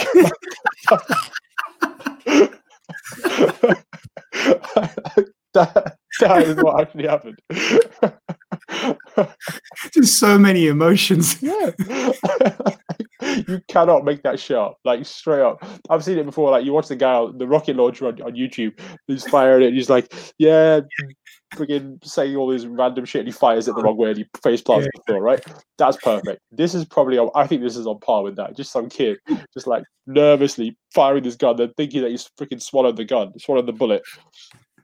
Mad, super mad. Oh man. Yeah, Right. both times my dad's just like lost his shit, laughing so he can't even stand, right? And yeah, like Yeah. you said, Yeah. source of my power, source of my strength, and source of my most embarrassing moments, all in one. Brilliant. Oh, That's life, kind of just giving you on one hand and taking it away with the other hand. Be like, yeah, screwed you. That's it. yeah, bro. That is. Oh man, I thought the golf ball story was freaking. This raised the bar again. Lord have mercy. Another level, man. Another level. Crazy shit, man. Yeah, that is some crazy shit. But that honestly, what are the odds? How is that even possible? the amount of time that pellet hits the fence and comes straight back, right? Or it comes straight back, it doesn't hit me in the flicking eye, right? Yes. Hits me in the throat, doesn't go through my throat, like flipping egg. Both these stories are pretty dangerous, man. Pretty dangerous. Like I'm thinking about it, like that golf ball could have pinged me up the side of the head, and I'm just like, yep, I don't remember a thing. I don't know what happened, but I was riding my bike, and the next thing I know, something jumped up and bit me. Like that could have been the story. That could have been the story, but yeah, with the air rifle, that's Yeah, that's not happening. That should have definitely just sunk into the fence and just stayed there. But nope, that bullet had some more bite in it. Yeah, man. Oh man, had some life. Oh, bro, that's insane. That is insane. I just like the rigmarole of emotions that you go through as well. Shit. It's just like the shock, the stun. Just am I alive? To the relief because I am alive. Like then it's like the confusion of how the fuck did that happen, and then the realization as well. Yeah. Like this, it's like that's intense. I feel like both times because my dad's just laughing on the floor. I feel like actually you did a good kick. Like I need to just like take this out because I don't know what I'm feeling right now. I need to just emote. And, like the only way I know how right now is just to freaking tell you to shut up first because that could have been really bad, but it wasn't. So thankfully, thank you. Oh, right, but yeah, completely. Completely. Talk about like that. I mean, like when me and Sam were kids. Right? This is so stupid. I love this podcast. I love this podcast already. Let's go. Come on, bring Sam into this. This is honestly, this is so dumb. Like, oh god, we're in the garden, right? It's like summertime, and we used to have a dartboard, so we used to play darts. But then we thought it would be fun to just. I'm already laughing, man. Yeah. So we think it would be fun to just launch the darts at each other. Oh, shit. So we used to stand at opposite ends of the garden, right? So the gardens are like at the time, I can't remember how many. It must have been like, I think it's like a 30-meter garden. So by the time, maybe like we've got like 20 meters of space. Is it the same house that your parents live in? Oh, I've seen that garden. It's pretty big. Yeah, exactly. So it's big, right? But back then, when we were kids, it would have been smaller. We didn't have like the size that we do now. It was more length, but the length would have been shorter as well. So yeah, probably about 20 meters. So we're standing, and like when you're kids, it's fucking huge as well. So we're standing at opposite ends, just got a dart and like pretending like there's like a missile launch going wrong, like kind of thing, right? So we're just like launching and going, and then it will land in front of him, like, and then he'll pretend that he's just been blown up, and then he's just like jumping around everywhere. Nice. And then we're doing it to each other basically. But then there was this one time where he threw the dart, just launched it. It's like throwing an American football. You just like getting that loop on it, right? So he just throws it up in the air, and I'm just watching it come at me, like straight at me. I don't know why. I have no idea why I didn't move. I just didn't. I just looked at this thing come straight at me, and it went.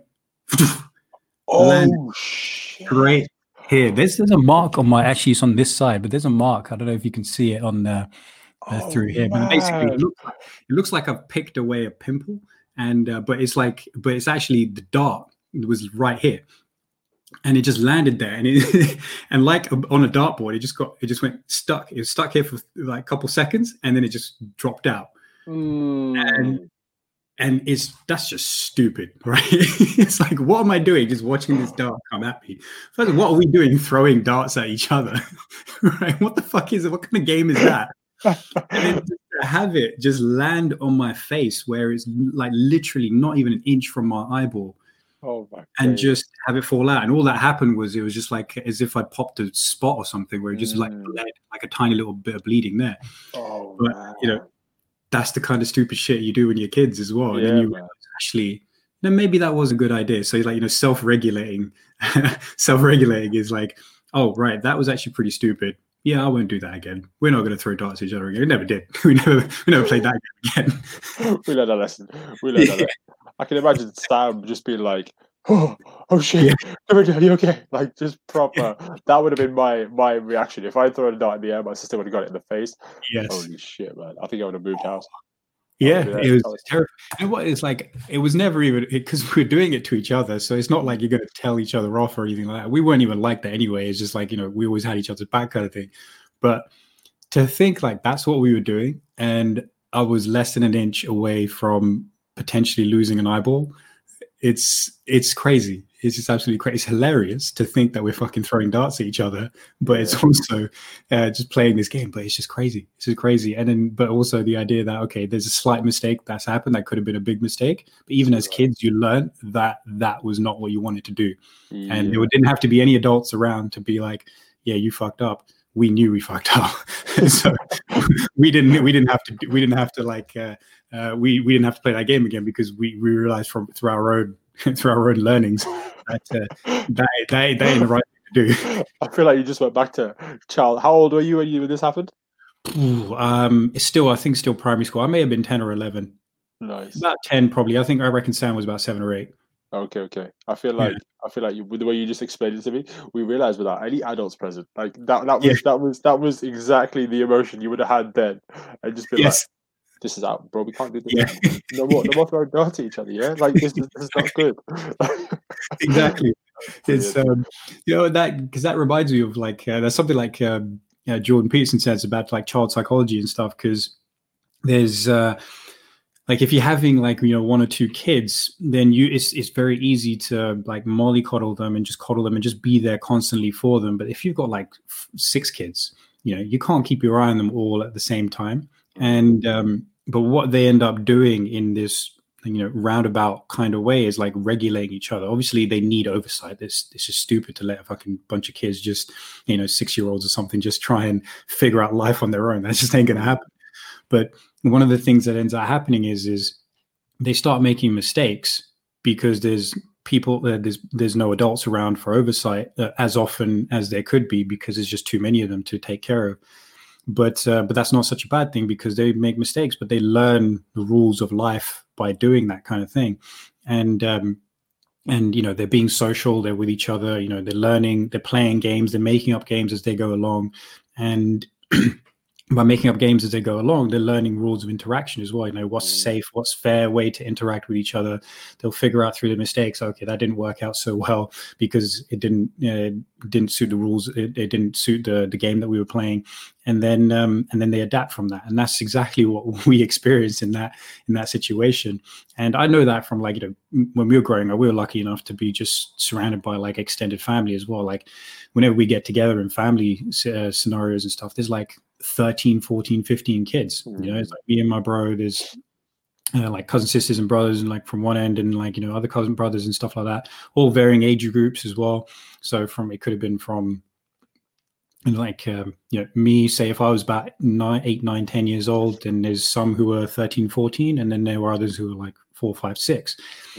And we're all just like, we're all like playing with each other as well. There was even an instance where I remember two of my cousins just getting into a fight with each other.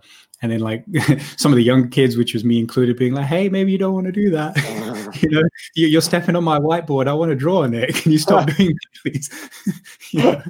I love that. Yeah, and then like they piss each other off, but then somehow find a solution as well without having to get the adults involved. So it's super interesting to think of it in that context as well, how you can actually, even as a kid, you can figure out without the oversight of an adult when you fucked up and when you haven't. And thankfully, it's not when it's gone too far. Yes. Well, then, do you know what? That's making me think. I was with my dad all 3 times. This is the adult. I'm supposed to regulate this shit. He's the one knocking golf balls at me. This guy didn't freaking grow up. Ain't my fault. It's him. Sorry, I'm just revealing all my childhood issues with my dad right now. It's like, it's all well and good going there. But what if there was adults in the room and they were as irresponsible as you? Sure, son. Here's a gun. So, with the golf ball story, it's almost as if he's calling you to let you know he's about to smack you. He's like, I'm going to hit you. Just so you know. There's nothing you can do about it. What a guy. Yeah, man.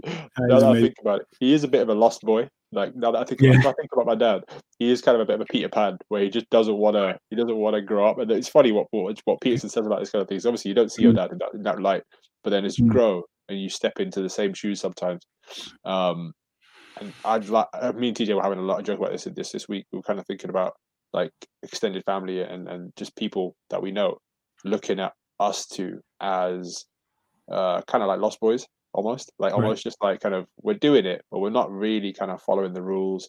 We're not really kind of being part of the establishment, and we don't want to be. Like this is the thing about us, is that we kind of feel like, yeah, the world has a status quo and the world has an operating system, but we can get by doing this sometimes. And like sometimes getting by is not enough. Like you need to know the rules of getting by and the implications of getting by, but sometimes it's good for you because then you don't take things too seriously and you're able to make your own way. You know what I mean? Making your own way. And then like you said, with your cousins, playing, or all you playing together, you end up learning about what's fair, learning about what you like and what you don't like. And I feel like we're kind of doing that as well. Obviously, we've not had that much time together, but I mean, if we recount events and we can look at how we arrived at where we are right now, and the relationship that we have, it's very much based upon the undercurrent of both of us kind of being like, yeah, we'll be okay, we'll figure it out. Like kind of, we'll kind of work our way through it. And I think that's not a bad thing. That's a good thing in a way, because you're not kind of bound by the laws of what people think you should be doing or how you should be acting. You're kind of just figuring it out along the way. And obviously you get burned with that, but also you just get an authentic experience with that. And yes. I think that's pretty fun. That's pretty fun. You know what I mean? Yeah, 100%, man. I think there's a lot to be said for that, because you want to be smart enough to know when you can learn from other people's experiences, but also know when you kind of like, you need to go through it yourself a lot of times, or even if it's a mistake that somebody else has made. And I think it makes things a lot more fun, but it's also, you're doing things the way you want to do them and learning the best way as well, learning the best way to do them. I think that's, or I think to be honest, I think the point that resonates the most with me about it is like the authenticity. It's like the authenticity of your own experience, and that's super relevant. And I think this is why it's a big reason why I love what I do, because I'm learning from my clients every single day, because their experience is helping me understand a bit more about life, basically, and how I can take their experience and think about it for myself, but also how can I apply it to the next person as well? And how does that fit into a model that I have, which is geared towards helping people live a better life? And how can I add that to that model? How can I take that feedback that they've given me, or how can I take their experience? How can I take their way of thinking about it? And basically a lot of times, like, it jolts me a little bit, because I'm because somebody thinks differently to I do. I need to remember that. And I was talking about it with my bro yesterday as well. One of the things about like lockdown is the fact that you're not getting as much conversation with different kinds of people as you normally would, and for a lot of people there's a lot of like loneliness going on as well, because you just don't have exposure to enough people. And so one of the things was a few weeks ago, it was like 3 weeks ago now, I went to Go Ape for a friend's birthday, and that was a hell of a lot of fun. And it was also it was like, so we're doing something physical, we're doing something active. You're like 30 meters up in the air, strapped on a harness, and trying to do this like jungle gym type thing going on up there. But the other takeaway that I got from it was, wow, actually, I didn't realize how much I needed to be interacting with other people who I don't get to interact with as often, and in a larger group. I had different viewpoints. I had different conversation points. It was almost like I was practicing how to talk to people again. It was like, this is how you talk to other people. And so that was again, there was another one. It was super necessary. I had that, and I was like, I could feel my brain just opening up in different ways, and being re-engaged in different ways as well. And it felt really, really good. I was like, this actually feels quite nice. It was quite a relief as well, in a way. There's this feeling of, that feels good. It feels really nice to do that. So I can imagine that, having had that experience, I can imagine there's a ton of people there who are pretty like proper anxious, because they're not getting that exposure to other people now as well. So, it just proves how social we are as animals. And then he was also talking about how, he's doing business with his good friend. He is his business partner. And it's like, he goes, I can talk to him in a very curt way. That's the relationship we have. I can literally, if I wanted to one day, I could just tell him to fuck off, and it's fine, because this is how we talk to one another. But I have to, but then, going out and seeing other people, I remember, I can't tell everybody else to fuck off. I need to put it to them in a slightly more polite term, is one of the things that happens as well. There's different ways of interacting with people. And so, that's what, so taking it back to with the clients, like I have a drill that I give some of them, just like a hip opener. You might know it as well. Like you're basically sitting on your butt on the floor, and you're just dropping your hips one side, and then you're dropping your knees one side, and then picking back up, drop to the other side. So I just call them hip rotations. But every time I say that to one of my clients, is like, what are we doing again? I'm like, and this, what are we doing again? This, what are we doing again? This. it's not that he doesn't know how to do the exercise. He just can't get it in his head that it's called hip rotations, right? Mm. And for other clients, like, yeah, okay, cool, I'm gonna do the hip rotations. And for someone like him, he was like, because it reminds him of his dog, butt scooting across the floor. So named it after his dog, basically. So we're like, no, we're gonna do these butt slides. We're gonna do named it after your dog. And he's like, oh yeah, cool. Then he knows exactly what it is. Another one, like, called them windshield wipers. So I'm like, okay, windshield wipers. So it just basically reminds me that, like, not everybody thinks, like, some people are a bit more visual, so they just need to see me do this and they get it. And then some people, like, they need to associate it with the name that they give it. Whereas me, I'm quite logical. So if you tell me hip rotations, I'm like, okay, well, I'm rotating my hips. So this is what I'm going to do. If you tell me single leg hip hinge with opposite hand reach, that's just a long way of saying something different. So I'm like, okay, I'll be standing on my right leg. I'm going to hinge from my hip and I'm going to reach my left hand down to my hand, down to my foot. Okay, I get that. Like, I'll execute that. But another one of my clients was like shaking the little man's hand. That's how he remembered. So I'm like, every day, I could tell him single leg hip hinge with the especially if I want to go like full tilt on his like single leg hip hinge with contralateral reach. And we're like, what the fuck? I'll say that every time. He's done it for 3 months. He knows what he's got to do. But then you say shaking the little man's hand. He's like, oh yeah, okay, cool, bam. He's just like straight into it. He's getting it. And so it's always good to have that, because their experience helps me realize, okay, how can I communicate this better to other people? How can I make something better? So it's like, learning from other people, but then, like you say, man, you just got to go through your own experience and go through your own fire, and then so that you can apply that experience authentically. You're right, man. I love that. I love what you just said there. It made me think of shaking the little man's hand. That's brilliant. Yeah. That cracked me up, man. Hello, little man. How you doing down there? Nice to see you again. Rep number 7. How you doing? Yeah. Saying hello to the same guy like 50 times. Yeah. I love that, man. I love that. It made me think of I was in the gym this week and I was doing reps for people. I was doing like a rep because it's hard. Again, ab wheel rollouts is my demon right now. Right, it's a tough exercise. I feel like, I think I've talked about the podcast before. Like, I feel like I've got gangly ass arms and I've got like a long torso, and I'm just playing my world's smallest violin over here. Right, I'm just making it sound like a sad story. Right, but I'm doing the movement. I'm getting a bit kind of worked up by it. So I'm like, okay, I'm going to do a rep for this person. I think I did a rep for you. I think I did a rep for my mom. I was like, okay. And the last rep of the day was a rep for TJ. I was just like, that's going to be the hardest one. I'm going to do TJ's rep. Holding it, pausing it, dragging it back in. Great. Just like you said, like an authentic experience that I went through that day. I'm sure other people have been through a similar thing, but I'll remember that. And it just made me think of like, do that hard rep for whatever it is you're doing. Just kind of keep going, put something to it, and just carry on. Yeah. But what something else that you made me think about when you were talking about your clients was a conversation I had with one of my clients this week. I won't mention his name, but he started with me 5 weeks ago now. I think 4 weeks ago now, and his goal was to be competent in the gym without me, which is, as far as goals go, I love that one, because it's like, I'm sure you can say the same, right? It's like you want to see your client, and you use the word client, use the word like, I don't want to use the word child, but like somebody that you're imparting knowledge to, just go and fly in your own, man. Like you require me to have some conversations with you right now, but in the long term, I want to see you just go and smash it, because it makes me super happy, right? This any PT would hopefully say the same thing.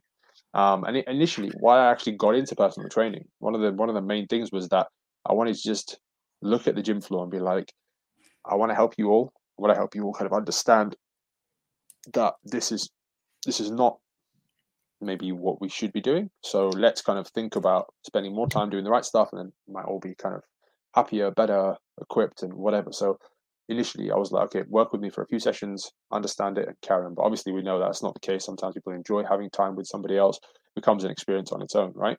But this guy's goal from day one was that I want to become competent. I want to figure out a reason for coming to the gym, and enjoy coming on my own. So I was like, okay, fantastic. But he sees me a few times a week right now, And he'd gone through his phase 1 of training, so we'd kind of assessed him and made sure that he's moving well. And found out that his left shoulder, he has a few issues with his left shoulder, a few issues with his right side hip. So display that when you do split squats with the right leg forward, his range of motion would always be a little bit short. You'd kind of feel a little bit bit curmudgeoned in the exercise, not really too stable. We realized, okay, it's your core in this faction, and then it's your shoulder in this instance, and he's working his way through it. And then I'm thinking with my PT head on and my kind of like progressions based, intent based programming that we kind of pick up from Jordan Shadow in Prescript, that I'm going to move this guy forward because the human in front of me warrants a new operating system now, because he's been running this old operating system, and now we're going to try and out with the old, in with the new, and he should be firing on all the cylinders, and I'm super happy with that. He should be happy. He could be happy with that too. But what he actually said to me this week was that, you know what, I quite like doing these exercises, so can we not progress them? And I was like, oh shit, yeah, of course we can, man. Like, we chill. Like, I straight away just was like, here's the rule book. Get out of it. Like, we don't need that. You know what I mean? Like, as much as we can get lost in programming and microcycles, mesocycles, let's undulate the reps, and let's bring up the volume here, and all. Let's cut it in with this, and like introduce you to this exercise and that stimulus. At the end of the day, he's having his time with his trainer, and he is the important person there. You know what I mean? I can steer the ship, but really what his goal was initially was to take control of the ship himself. So I can only go as fast as he wants to go. You know what I mean? It was such a valuable conversation for me as a trainer to have a client come to me and say, really, I don't really want to do that. And funnily enough, the exercise was ab wheel rollout. So it's not just me that doesn't like it. And not that he doesn't even like it. Projecting that onto the guy. It's a bad exercise. Don't do it. Don't do it. Let's go back to being. Why do we have to be dynamic? We don't have to be dynamic. We can just be stationary all day long. Just happy. Like we're just getting this shit done. And yeah, he just kind of really matter of factly wasn't a moan. It wasn't anything bad.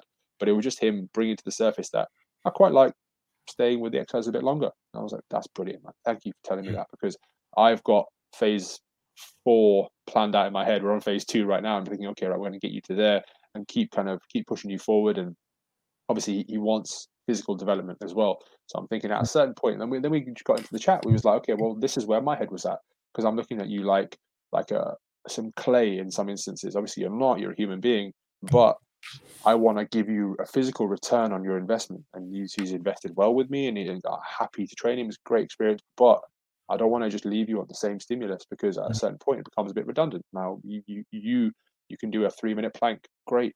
We should make that more dynamic now. You know, we should make that kind of this is how we kind of push on the stimulus so that it can have more correlation to other exercises. You know what I mean? And it was almost like we had not a disagreement, but just a mutual coming forward of experiences and being like, okay, right, well, this is what you think, this is what I think, so can we go forward with this? Oh yeah, cool, we'll go forward with that, but maybe park it on this one a little bit. And I was like, yeah, it's absolutely fine, no problem. We don't have to go to a front foot elevated Bulgarian split squat anytime soon, because it was a movement I was just like, I'm a bit up in the air here, I don't know how I feel about this. Let me put my feet on the floor. Like, split squat was fine. Like, we don't need to kind of expose me in this way just yet. I was like, cool, don't worry about it. And yeah, it was just a proper valuable conversation for me as a trainer, because sometimes you feel like, okay, there's one ship, there's one captain, and I've got one passenger, I got to get you home. You know what I mean? But sometimes it's like, oh, well, can we stop to look at the new pretty islands? Like, yeah, of course we can. Let's stay here. You know what I mean? Let's stay here. This is great. I enjoy this too. And we're just standing there. I'm just like, yeah, I'm doing our planks. This is fantastic. Like, that's it. We don't need to push up. So yeah, just a random occurrence this week. So a random occurrence that definitely made me think differently about how I was going about my PT. And I think going forward, it's got to be I'll do this anyway, but more of like a bring me your voice rather than kind of me just telling you what we need to do. You know what I mean? Yeah, completely. Yeah, got to break down to the process. I mean, that's one of the things that I've done with my program over lockdown. It's just basically it's like the blessing in disguise is that it just forced me to work and operate in a way that I really wanted to and I really needed to. I've been looking at doing for a long time, and I just never really executed on it. So I just sat down in this period because I had to, and lo and behold, I produced something which I'm like very happy with in terms of delivering, and like clients are really responding to it as well because I partly because of that as well, I've baked that into the process. So literally, every couple of weeks, at the end of each week, they're doing like a week in review. So they're like, what went well, what didn't go so well, what challenges do you foresee in your week ahead, and so then when I see them in our next session, I can go, okay, this is great that you point out this challenge. This is how we're going to strategize for it, and then doing a regular check-in as well, just to see, okay, so which is a little separate, which is like, let's check in like quality of your sleep. How much sleep are you getting? What's your state of mind before you go to sleep? What's your daily energy levels like? So we're checking in on all those different things. And it's basically, it's something that they fill in and that they do. So we have a record of it. We can look back throughout the program, like, okay, you were a 6 out of 10 in energy levels when we started. And in the second week you were still there, but then in the fourth week and then the sixth week you bumped yourself up to 7, then you bumped yourself up to an 8. Your energy levels are improving. If it goes back down, it's another way of finding out what's actually going on. And so there's more forthcoming with that kind of information because I made it known to them. It's like, well, I need to know this so that I can help you in the best way possible. There's no point in lying because the worst thing you're doing is lying to yourself. And that's worse than lying to me because I can only help you with the information that I'm going off of. And that honesty just means that you're just going to go further forward quicker. And baking that in, putting that into the program has been, I'd say it's been game changing.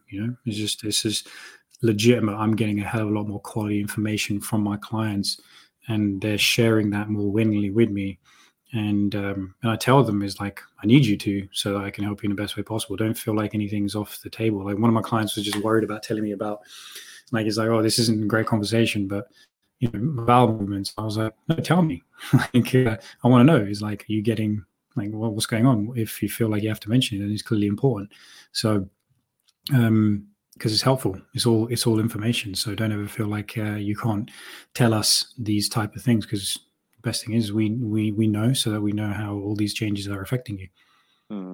True, man. True. I think that's part of what you've just outlined is what needs to happen in our industry, which is we got to step away from this 10-session teach you how to squat day one kind of get you on the watt bike until you can't walk and great session, see you later, mate, see you later, bang. No contact until next week Thursday at 4 p.m. when you've had a week's worth of everything going up and down in your life, and then sit back on the watt bike. Yeah, keep going. Yeah. It's a waste of time. It's every waste of everyone's time, especially when there's much more of a process that can be thought out there. And I think in doing that, one of my friends was asking me the other day. She was like, she almost feels like there should be like a governing body for personal training, and I couldn't agree more. I feel like I almost want Prescript to kind of come out with one and like kind of just be like, this PT is deemed with it, about it, like he's just not thick as shit and about to ruin your life, like take your money and give you nothing in return for it.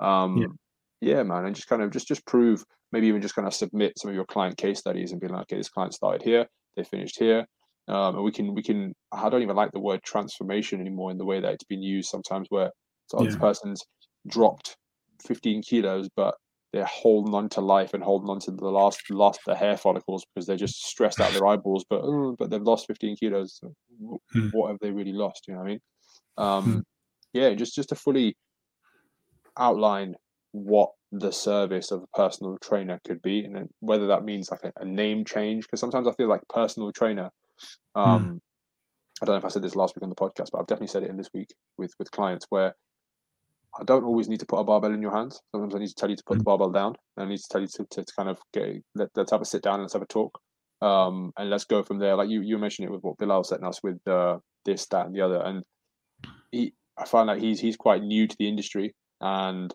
he's only been a couple of years, and even he's realizing that Mhm. it's way, way, way, way more than just knowing about joint ranges of motion. You know what I mean? Like that's lovely that you know that, but can we actually have can I am I adept enough to have a conversation with you about life? Because really that's what we're doing. You know what I mean? And that's why it's such a privileged job that we have, because we get to talk to people about their lives. Is there anything more special that we can do? You know what I mean? Yeah. That's so there's anything we have. But I definitely think that the industry is going that way. I don't really know what it is to have a reps qualification. Oh yeah, I was talking about this with a mate of mine, and even he was saying like he wants to go and get. He's not reps qualified. He's not PT qualified, but he wants to go and see what the standard is for a personal trainer, like Mm. to own that title and say like, okay, I can personally train you. It's like, but Mm. what do I actually need to go and pass and do and prove to who as well about myself so that I can have this title? Whereas really needs to be much, much more than what we know the standard to be.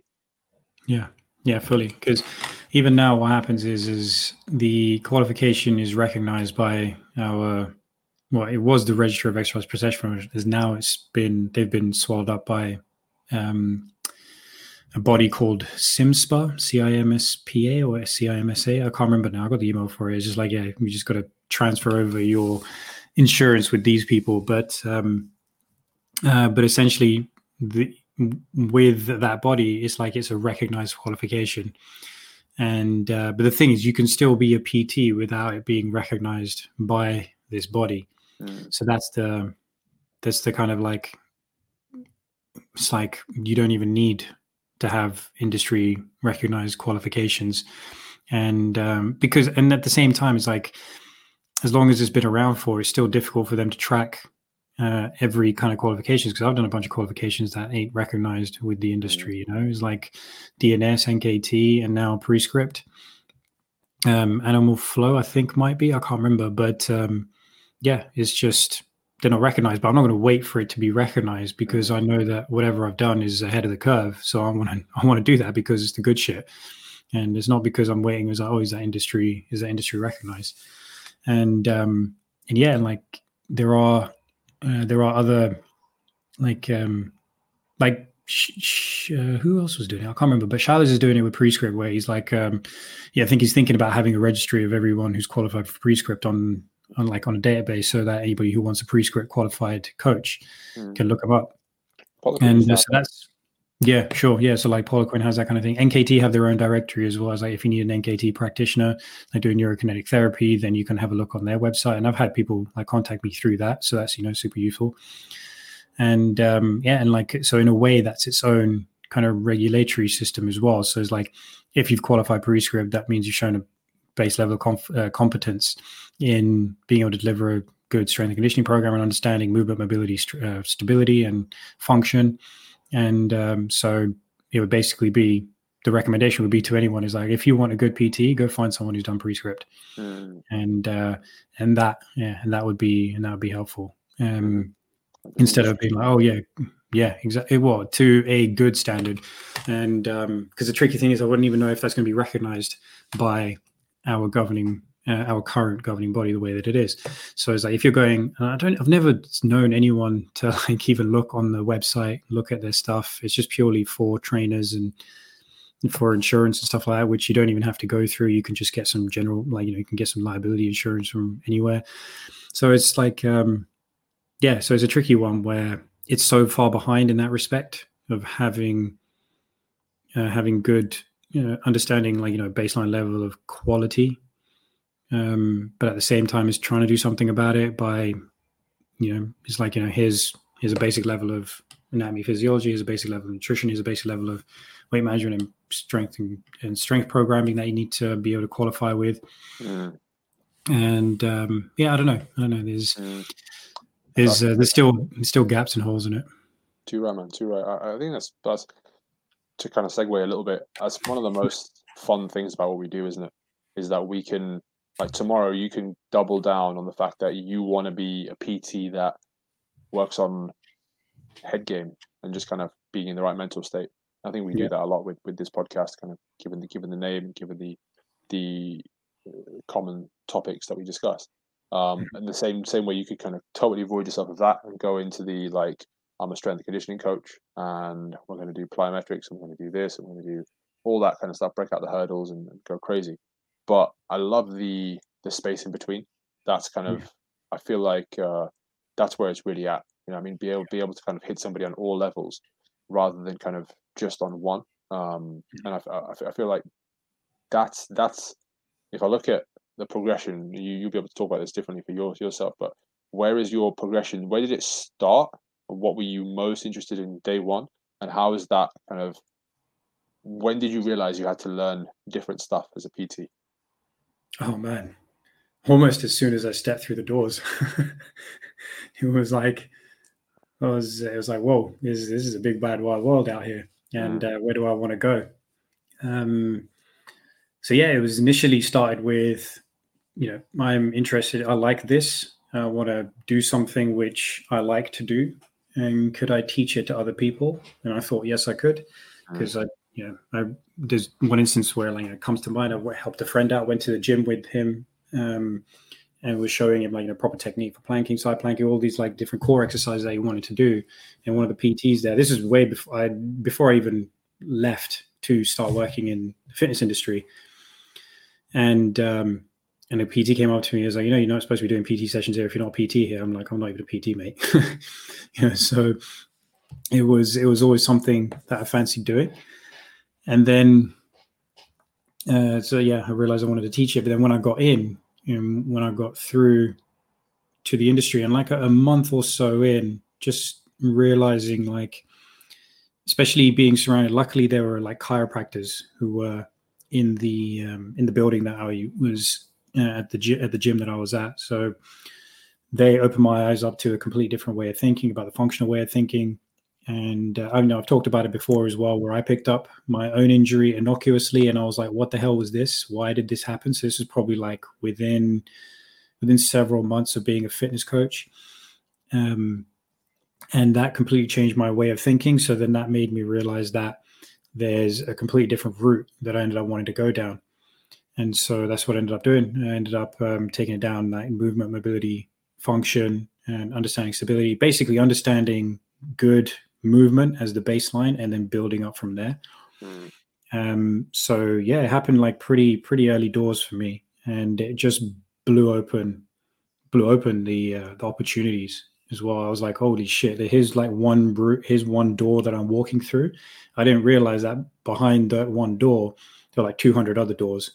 I could have been somebody who walked through the strength and conditioning door, could have walked through the bodybuilding door, or could have walked through the purely functional movement door, Paul Chek door, or just using stability balls, or I could have gone straight down the any other route. And then I realized actually this is where I want to take things. I think it just matches my journey as well. I think there's some integrity and some honesty with that as well, where whichever route I've gone down, it's not because I had to go there. It's because I felt like I wanted to go there and I needed to go there. And there's that level of integrity that comes with that. And there's that level of honest approach, because then it just makes me continue, makes me want to carry on. And then there was also some nutrition books that I got into as well. I started reading, and then that really lit something up in me. Hey, yo, brother. Sorry, bro. I just carried on talking, but you're back. Good man. Sorry about that. It's all good. Yeah, it's all good. I was just saying, I just ended up, I could have gone down any kind of route, but then I ended up picking the route that I wanted to go down because of it just honestly more spoke out to me. So it just kind of matches my journey through health and fitness as well.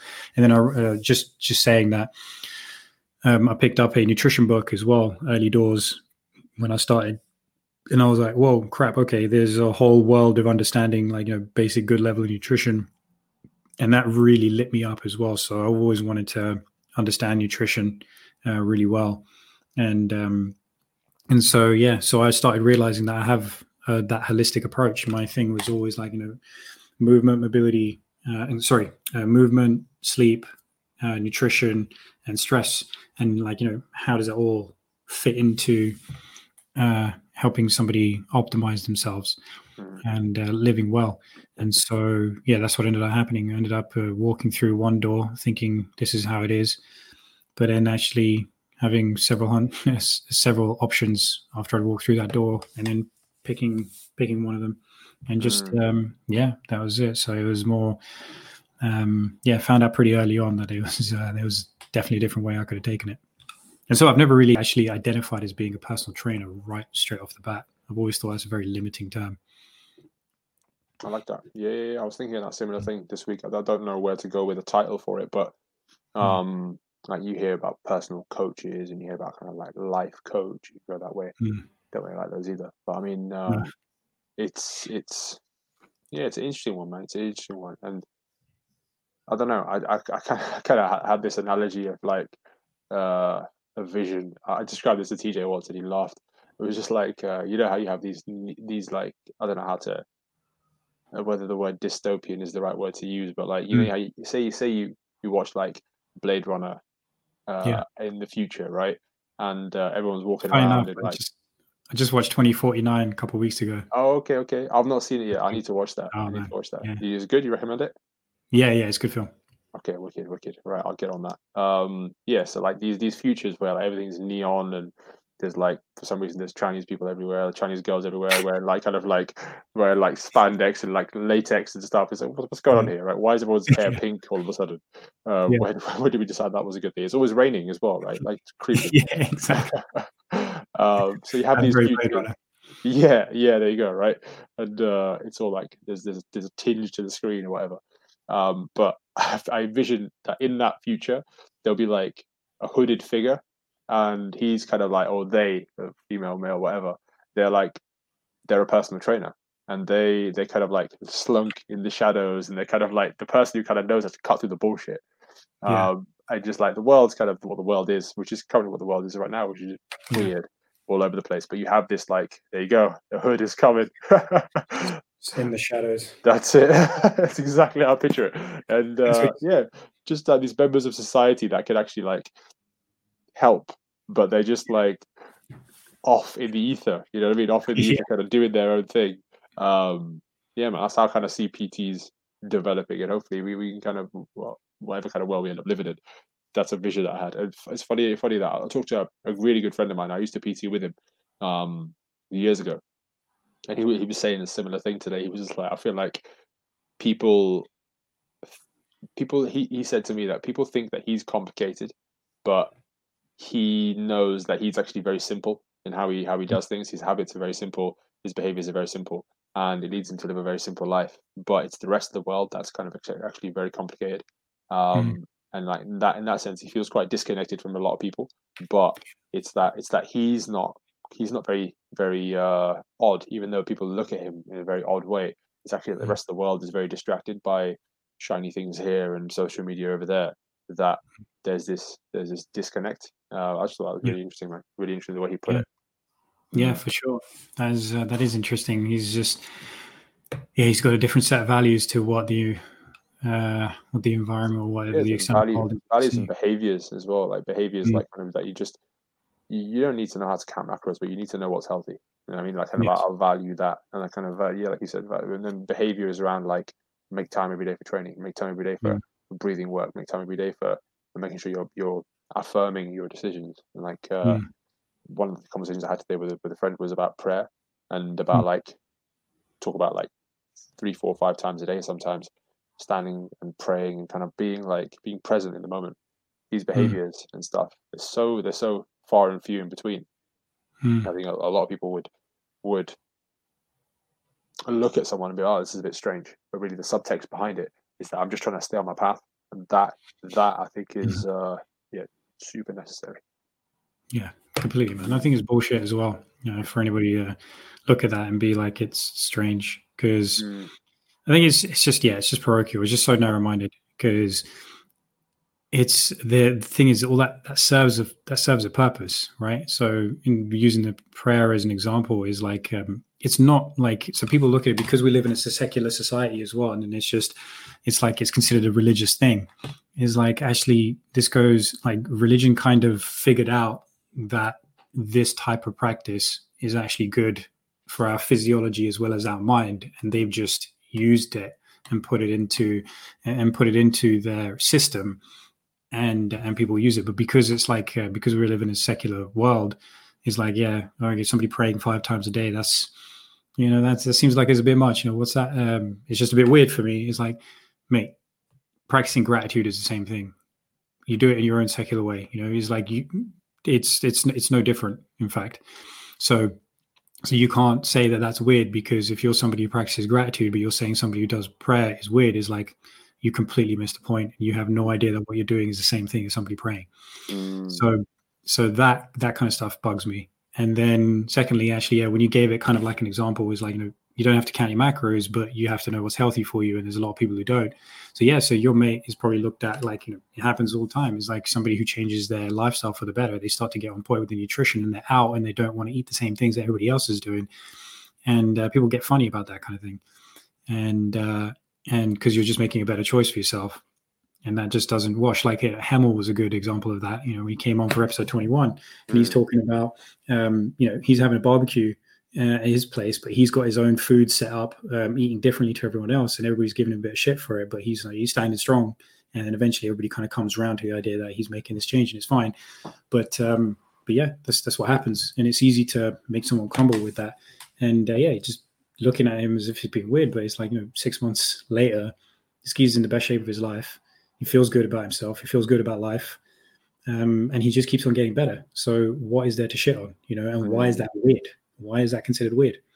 Is that kind of shit is just, it's so narrow-minded. And I think a lot of it might even be because it shines a light on what that person's not doing so well. It's like a mirror, right? It's like you're seeing somebody trying to do better for themselves. And some of it can come into that sphere of other people's reactions. It can come into a sphere of like envy or jealousy, or just or it makes them feel insecure because you're just showing them what you could actually be capable of, but you're not doing that. But you see somebody who is doing that, and you're just not willing to make the same decisions. And so it's you reflect on that person. You make it seem like they're the weirdo, when really you actually want to be doing the same thing and improving yourself, but you're not. Too right, man. Too right. I think it's even harder nowadays. I was watching this really cool thing with a guy called James Nestor. You heard him? The guy who did Breathe. Yeah. He's doing a presentation on like Neanderthal man and how the structure of the bone, especially the skull, has changed over the years. And it's interesting how he's talking about how basically the Neanderthal man's head starts off super big, super muscular cheekbones, big jaw, kind of massive like nasal passages, all these kind of things, right? Maybe think I think I'm a bit of a Neanderthal. Like I'm totally cool with that as well. Like having a big ass nose, I'm just like, yep. My breathing evolution is still on point. Like I'm not devolving like the rest of you small nose people out there. So you take that bit out. Always gives me shit having a big nose. Take that with your small pipes. Yeah, take that. Right. Yeah. Take that pipe and smoke it. Yeah, man. And it was just the thought that the linking it back to James Nestor was that the way we live nowadays, be in quite a large kind of community and social settings, and then all of that is kind of governed by media and what we see. It's devolved the human to a point where we become less effective at doing the things that keep us alive. And it's because people don't step outside the status quo enough to be like, I'm going to be a bit different. I'm going to kind of keep a hold of the old ways as the world kind of moves that way. It's fine for certain things to move that way, but not wholly. We shouldn't move that way because it just crumbles us. You know what I mean? It crumbles us. And the way that James was talking about this in the presentation was that he had the skull there, and he was like, yeah, the jaw is just totally retreating in on itself.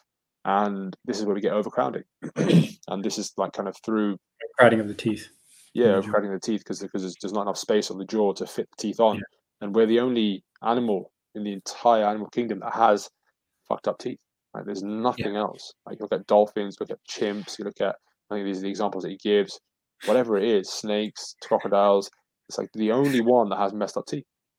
Just had a vision of a dolphin going to a dolphin dentist. As you would like Shark Tale. Work it at the whale wash. Yes. I love it when these images come to you, man. You just I was like, yes, you'd never have thought if you weren't there. What a great movie that was too, right? Will Smith It's jokes. working at what was it? Was it? Welcome to the Whale Wash, and the price is, oh my gosh! Remember that? Yeah. Because he's And, sleeping outside. Justin Timberlake did the track "Get on the Good Foot." Oh, I can't remember that. I remember Christina Aguilera and Missy Elliott doing it. Remember Yeah, that? yeah. They had a whole host of people doing that soundtrack. I like it. Man. I like it. That's sick. Yeah, man. And yeah, we're just kind of thinking about what you said about Hemel there. He's kind of an outlier, stepping outside the boundaries and being like, I'm going to be here. And then there's the whole host of other people, naysayers, kind of just being like, no, don't forget all that. And you hear the noise and you just think like, nah, man, it's not about that. That's you gotta. Is the whole? Have you seen Lucky Number 11? Yeah, long time ago. It's like the Kansas City Shuffle. Yes. He defines it's like everybody thinks you're going left. You go right. It's like I love that so much. That's rules to live by, right? The whole world's kind of looking one way. I'm going to go that way. Cool. Yeah, that's it exactly. I think and like it's like you said it, like setting up a large community and stuff like that. But it's like we don't have a community. It's like it's a city, but it's just filled with people as opposed to being filled with communities. It's like we're dying for community. You know, people need other people that they can feel supported by. But yeah, to that point as well, just this is the kind of the devolving path we're on in a way as well, where the crazy thing about it is like, okay, the environment, the way we breathe and the way we like don't chew as much of our food anymore. I mean, I've just had like a smoothie throughout the podcast, right? But so our food has got a lot softer, so we just don't use our jaws as much, and then that's actually ends up being a genetic trait that also gets passed on as well. So even though like environments are shaping us, it ends up getting passed on to other to future generations as well. And like it's something like within 3 generations or something, you've got somebody who used to have a solid jaw and has gone like to complete retraction, is overcrowding in the mouth. Your nasal, you can't nasal breathe anymore because of the fact that your jaw is so heavily retracted. And so that has knock-on effects for your ability to be fit, your susceptibility to asthma, to other allergens and stuff like that, because you're not breathing through your nose, you're breathing through your mouth, and that's a problem. And that happens really, really freaking quickly. So it's great. It's like the consequences of the kind of society that we built up, which is it's fantastic. We have all this stuff. We have access to food, and we do also have access to good quality food. For a lot of people, they just got to know what it is and like figure out what it is and start looking for it. And this is where me and you come in. This is why we exist as well. But also having that access makes it so easy for us to be able to destroy ourselves as well, because we've got it in a way where we can make smoothies and we can down those nutrients a lot more effectively than a lot more than we used to. But because we're bypassing one of these basic functions, which is chewing our food, we lose the capacity of our jaws, and that has other knock-on effects. So everything that we do, which is so-called advancing our civilization, there's always a cost to it. It's like at what cost, and how great is that cost, and how much of a cost are we prepared to put up with it? And we just don't take that into account, because a lot of the times we just can't see it coming, because generally everything's just a giant experiment. It's like, oh, wouldn't it be great if we could make something where we can blitz our food up, and so that we can make it more easy for us to consume? It's like, yeah, that's on face of it, that's a great idea, and for a lot of people, that's a super helpful and super useful idea. Hence, the birth of the smoothie. But then what have we lost? Is like, okay, we've gone from chewing on average like 3 to 4 hours a day to less than an hour. And that's going to have a knock-on effect. And it doesn't sound like a lot. It doesn't sound like a big deal, rather, because like it's chewing, but your digestion starts in your mouth for your food. And if you're not chewing, we just talked about it as well, where you're not using your jaw properly. If you're not using your jaw properly, it creates overcrowding in your mouth with your teeth. You cause problems for your teeth. So there's a bunch of like orthodontic treatment, which you might have to go through. You can't breathe properly. If you can't breathe properly through your nose, you're going to end up using your mouth, and that has implications for clearing out debris. So nasal breathing helps you clear out debris. Nasal breathing helps you use your diaphragm better, which is a much more efficient way of breathing. It helps you be fitter, helps you absorb more oxygen.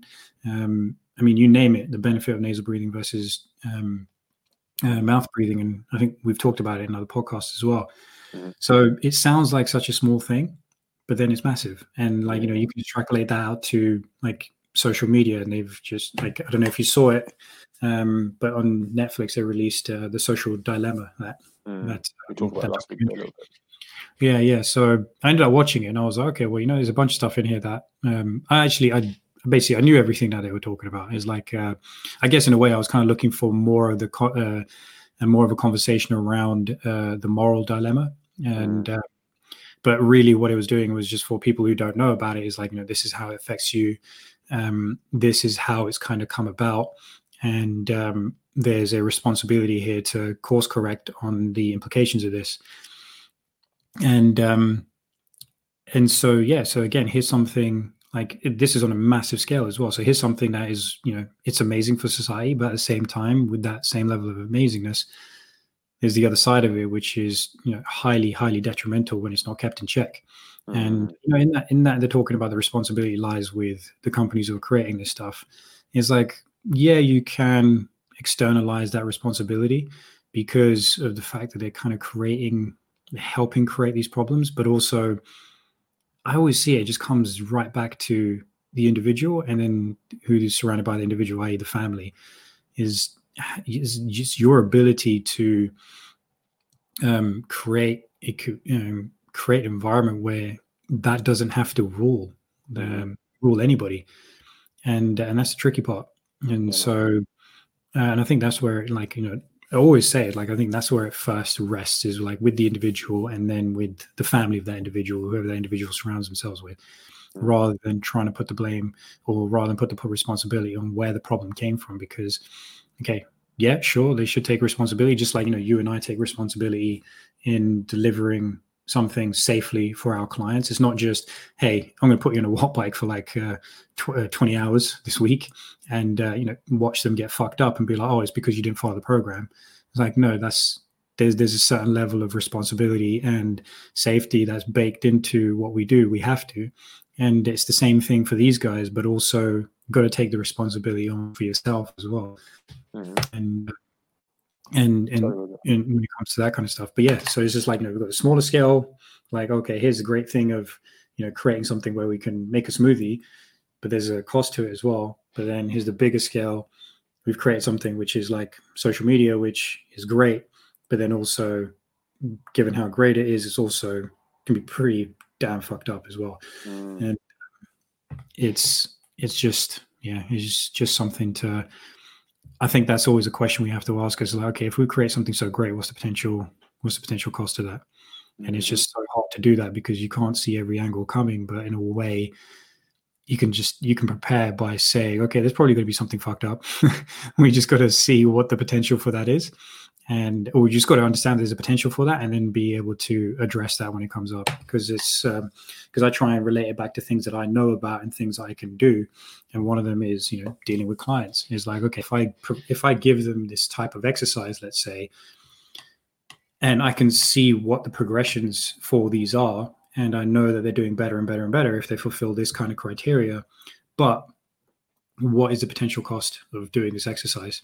And I always have to weigh that up. Always have to be thinking about that, and always be happy that the benefit far exceeds the risk.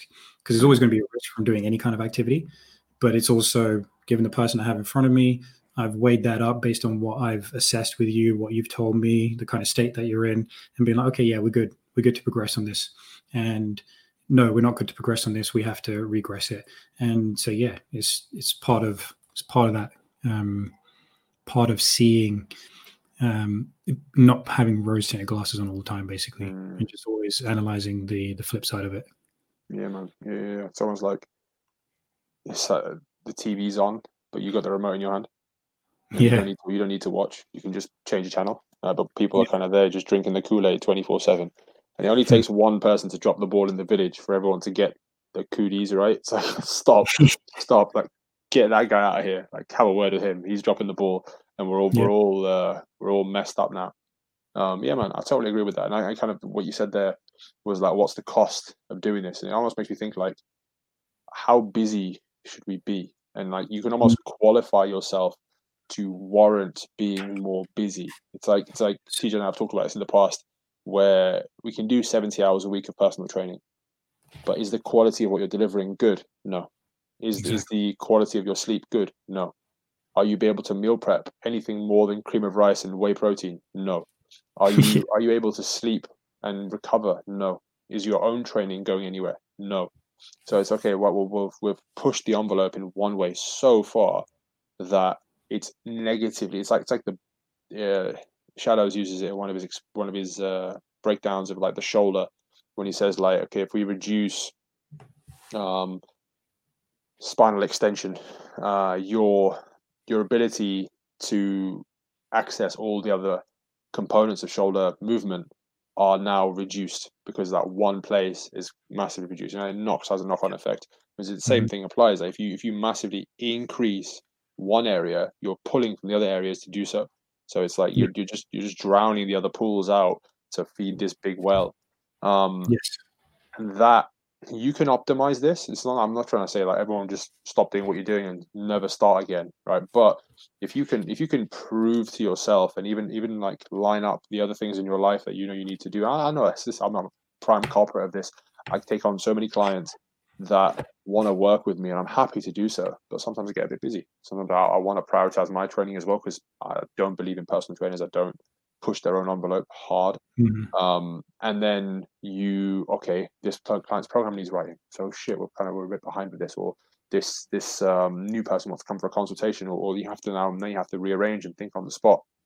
All these things can come up, but the more we can actually like get a proper handle on certain things, the less we have to sacrifice in the moment to do all things. You know what I mean, that's it's a proper lesson for me, firstly, because I'm talking about before we came on air, like having your charger set, having this there, having that set, and in doing other projects that we talked about, other things fall by the wayside. And it's just about optimization and realizing, like you said, the cost of pushing the boat out in one means is going to mean that, oh, I forgot your birthday, I'm sorry. Like, but you can only do that so many times. You know what I mean? Otherwise, you become bad at remembering things that are actually important, because you've now singularized your focus so much that you're already good for one thing, and that in a human context is bullshit. You know, we need to hold on to the goal that we have, which is like, I think it's almost like some people look at like nature documentaries and be like, oh, dolphins can't wire plugs. It's like, well, dolphins are busy being dolphins. They're cool with that shit. They got there and was like,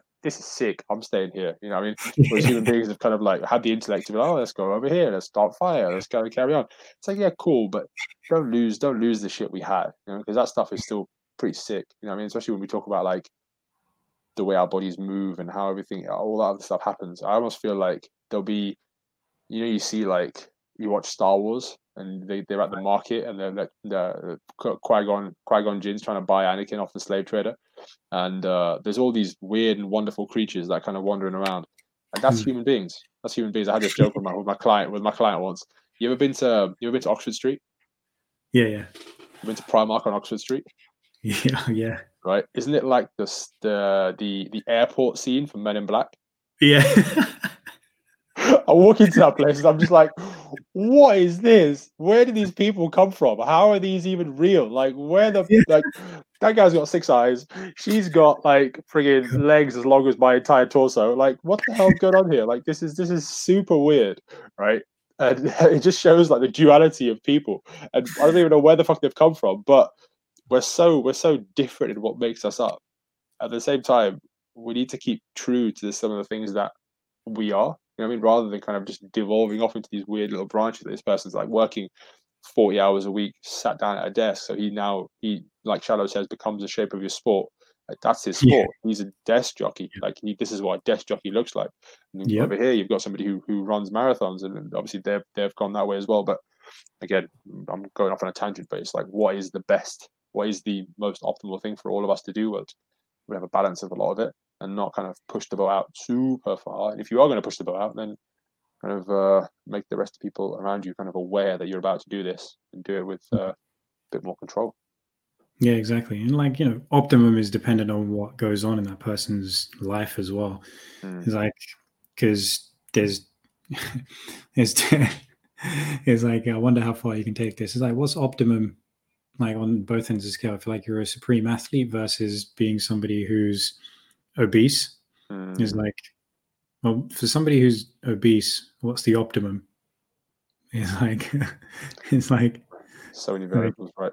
yeah, exactly. I'm just like, yeah, it's somebody, if you want to stay there, then it's just to keep eating. Yeah. Right? Yeah. So that's your optimum. So just like, yeah, it's kind of interesting. It's like, it's on a sliding scale as well. It's optimum, like, okay, like optimum by whose definition, right?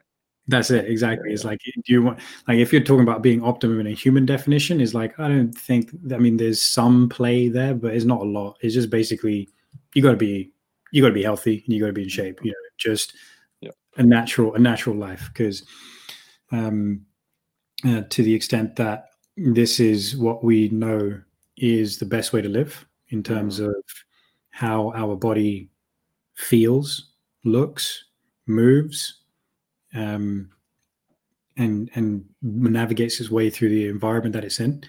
And that's, to be honest, man, that's a whole other question as well. Like, what is it to be naturally optimum? Because that, I think natural is, the definition is kind of shifting. There's variations of it as well, because it is natural to consume. It's like, it's heavily processed, like, but the food is coming from a natural source. Like, if we're talking about potato crisps or something, like, commercially bought potato crisps, or like, Pringles. That's a better example. It's like they've got all this like fucking list of ingredients when really it should be just potato chips, a bit of salt, and something it's fried in. But then there's the other end, which is I could just actually have a potato. That's like that's as natural as that thing gets, because that's what it is. That's what it's like from the ground. And then so the conversation around what is optimum is like, okay, is what's optimum for an athlete, and then is what's optimum for every like for other people. And based on what is it that you're trying to achieve as well, because an athlete might have to do some things which aren't optimum for a human being. So for me, I like kind of try and cut through that a little bit by being like, okay, it's optimum to be a human being like this, and then we can play with the other variables, which is, if you're an athlete, then okay, you need to do athlete things. If you're a jiu-jitsu player who likes to play off his back, and you spent 4 hours of training there, okay, well, I better get you comfortable being on your back in a flexed spine position often, whereas that's not what a regular human being, a good functioning human being is going to want to spend a lot of time in. Or even more simply, is like you said, a desk jockey is like, their body's going to be in that flex position a lot more often, and it's not ideal for the body. It's about having access to other movements. So try and make it so that they can bear that position better, but also be able to function like a human being as well. That's it, man. That's it. Then that's the kind of the final nail in that coffin, is that be the human first, and then whatever hat you want to wear, go wear it. But let's not lose our humanity in doing what we want to do, right? Because that's just sad, right? You kind of like back to that kind of like, everyone's different, but like when you start showing the examples of skulls, and like you think, oh fuck, this is not good. This is not good. Like kind of, we want to have quick meals, and we want to run the clock 24/7. But let's not. Come on, guys. Like, kind of, can we all just decide, like, this is enough money, this is enough thing, this is enough that? You know what I mean? I don't know whether that's kind of asking some social questions that I shouldn't be asking, or I don't really know what I'm asking about. But yeah, just kind of let's not flex on our being so hard that it starts to devolve and we start to have other issues later on. You know what I mean? Yeah, exactly, man. I don't think, I think there's never anything that shouldn't be asked. You should always be able to have that open conversation, have that discourse. Otherwise, if you don't, then we just we screw ourselves up. We don't realize how much is left on the table if we're not able to have conversations, even if it's about controversial stuff. It's just you got to be able to have a conversation about it. Yeah. But I think that's a good place to leave it. Be the human first. Yeah, buddy. Love it. Respect, man. That was great. There, man. That was fun, man. Yeah. Hope you guys enjoyed it. Yeah, exactly. Hope everybody enjoyed it. As you got a word for our listeners, bro? Right now, I hope you're just enjoying the show. 25 episodes in. That's some reps, bro. That's some reps. We've done a few sets of this now. We're getting phase 2, phase 3 qualified. I like this. Yeah, exactly. I'm enjoying this. I have a great time. Whenever we're on, it's lovely. It's thought provoking, and it sets me up well for the week. Hopefully, it does the same for our listeners. I'm gonna try and be more active on social media, kind of just talking about what we talk about. I know, G, you started posting up some clips on YouTube, which I love. They're cool, little digestible, bite-sized chunks of our podcast. So let us know what you think of that. Let us know what you thought about some of the common themes, our like embarrassing stories, and and how they make us feel afterwards. And I love the segue of how we kind of transitioned. I remember thinking at the time when you kind of pulled it over, that was super smooth. And I can't remember how you did it now, but we just kind of just like slipped on over to like more serious chat, more like we're adults now. Yeah. We don't fall over and get darts stuck in our face anymore. Like, Yeah. Oh, bro, that's gonna be a great soundbite, I think, when you shot myself in the throat. I'm like, everybody hears that, like, what the hell just happened? What are you talking about? Let's get that going. Clickbait right there. Let's go. Drive the views, pop them up. No more rookie numbers. Let's go. Fantastic. Yeah, that's a good shout. So for our listeners, for our viewers, we've got podcast clips. That's a little playlist on the channel that you can find. The channel is Gurinder Sandhu Coaching, but if you searched Evolve, Achieve, Thrive in YouTube, they should come up. And so we've got some clips coming up, like stuff that we posted on Instagram. We've got them on YouTube as well. So yeah, keep following us, guys. For those of you who haven't yet, subscribe to the show and get the weekly update for the episodes. Tune in, tell us what you think, and if you feel free to share it with people who you think could do with hearing a conversation, and just tag us in it as well. It'll be great to get your input and know that you're enjoying what we're putting out for you. You're right. Much appreciated for the listen, guys. Speak to you soon. Big time.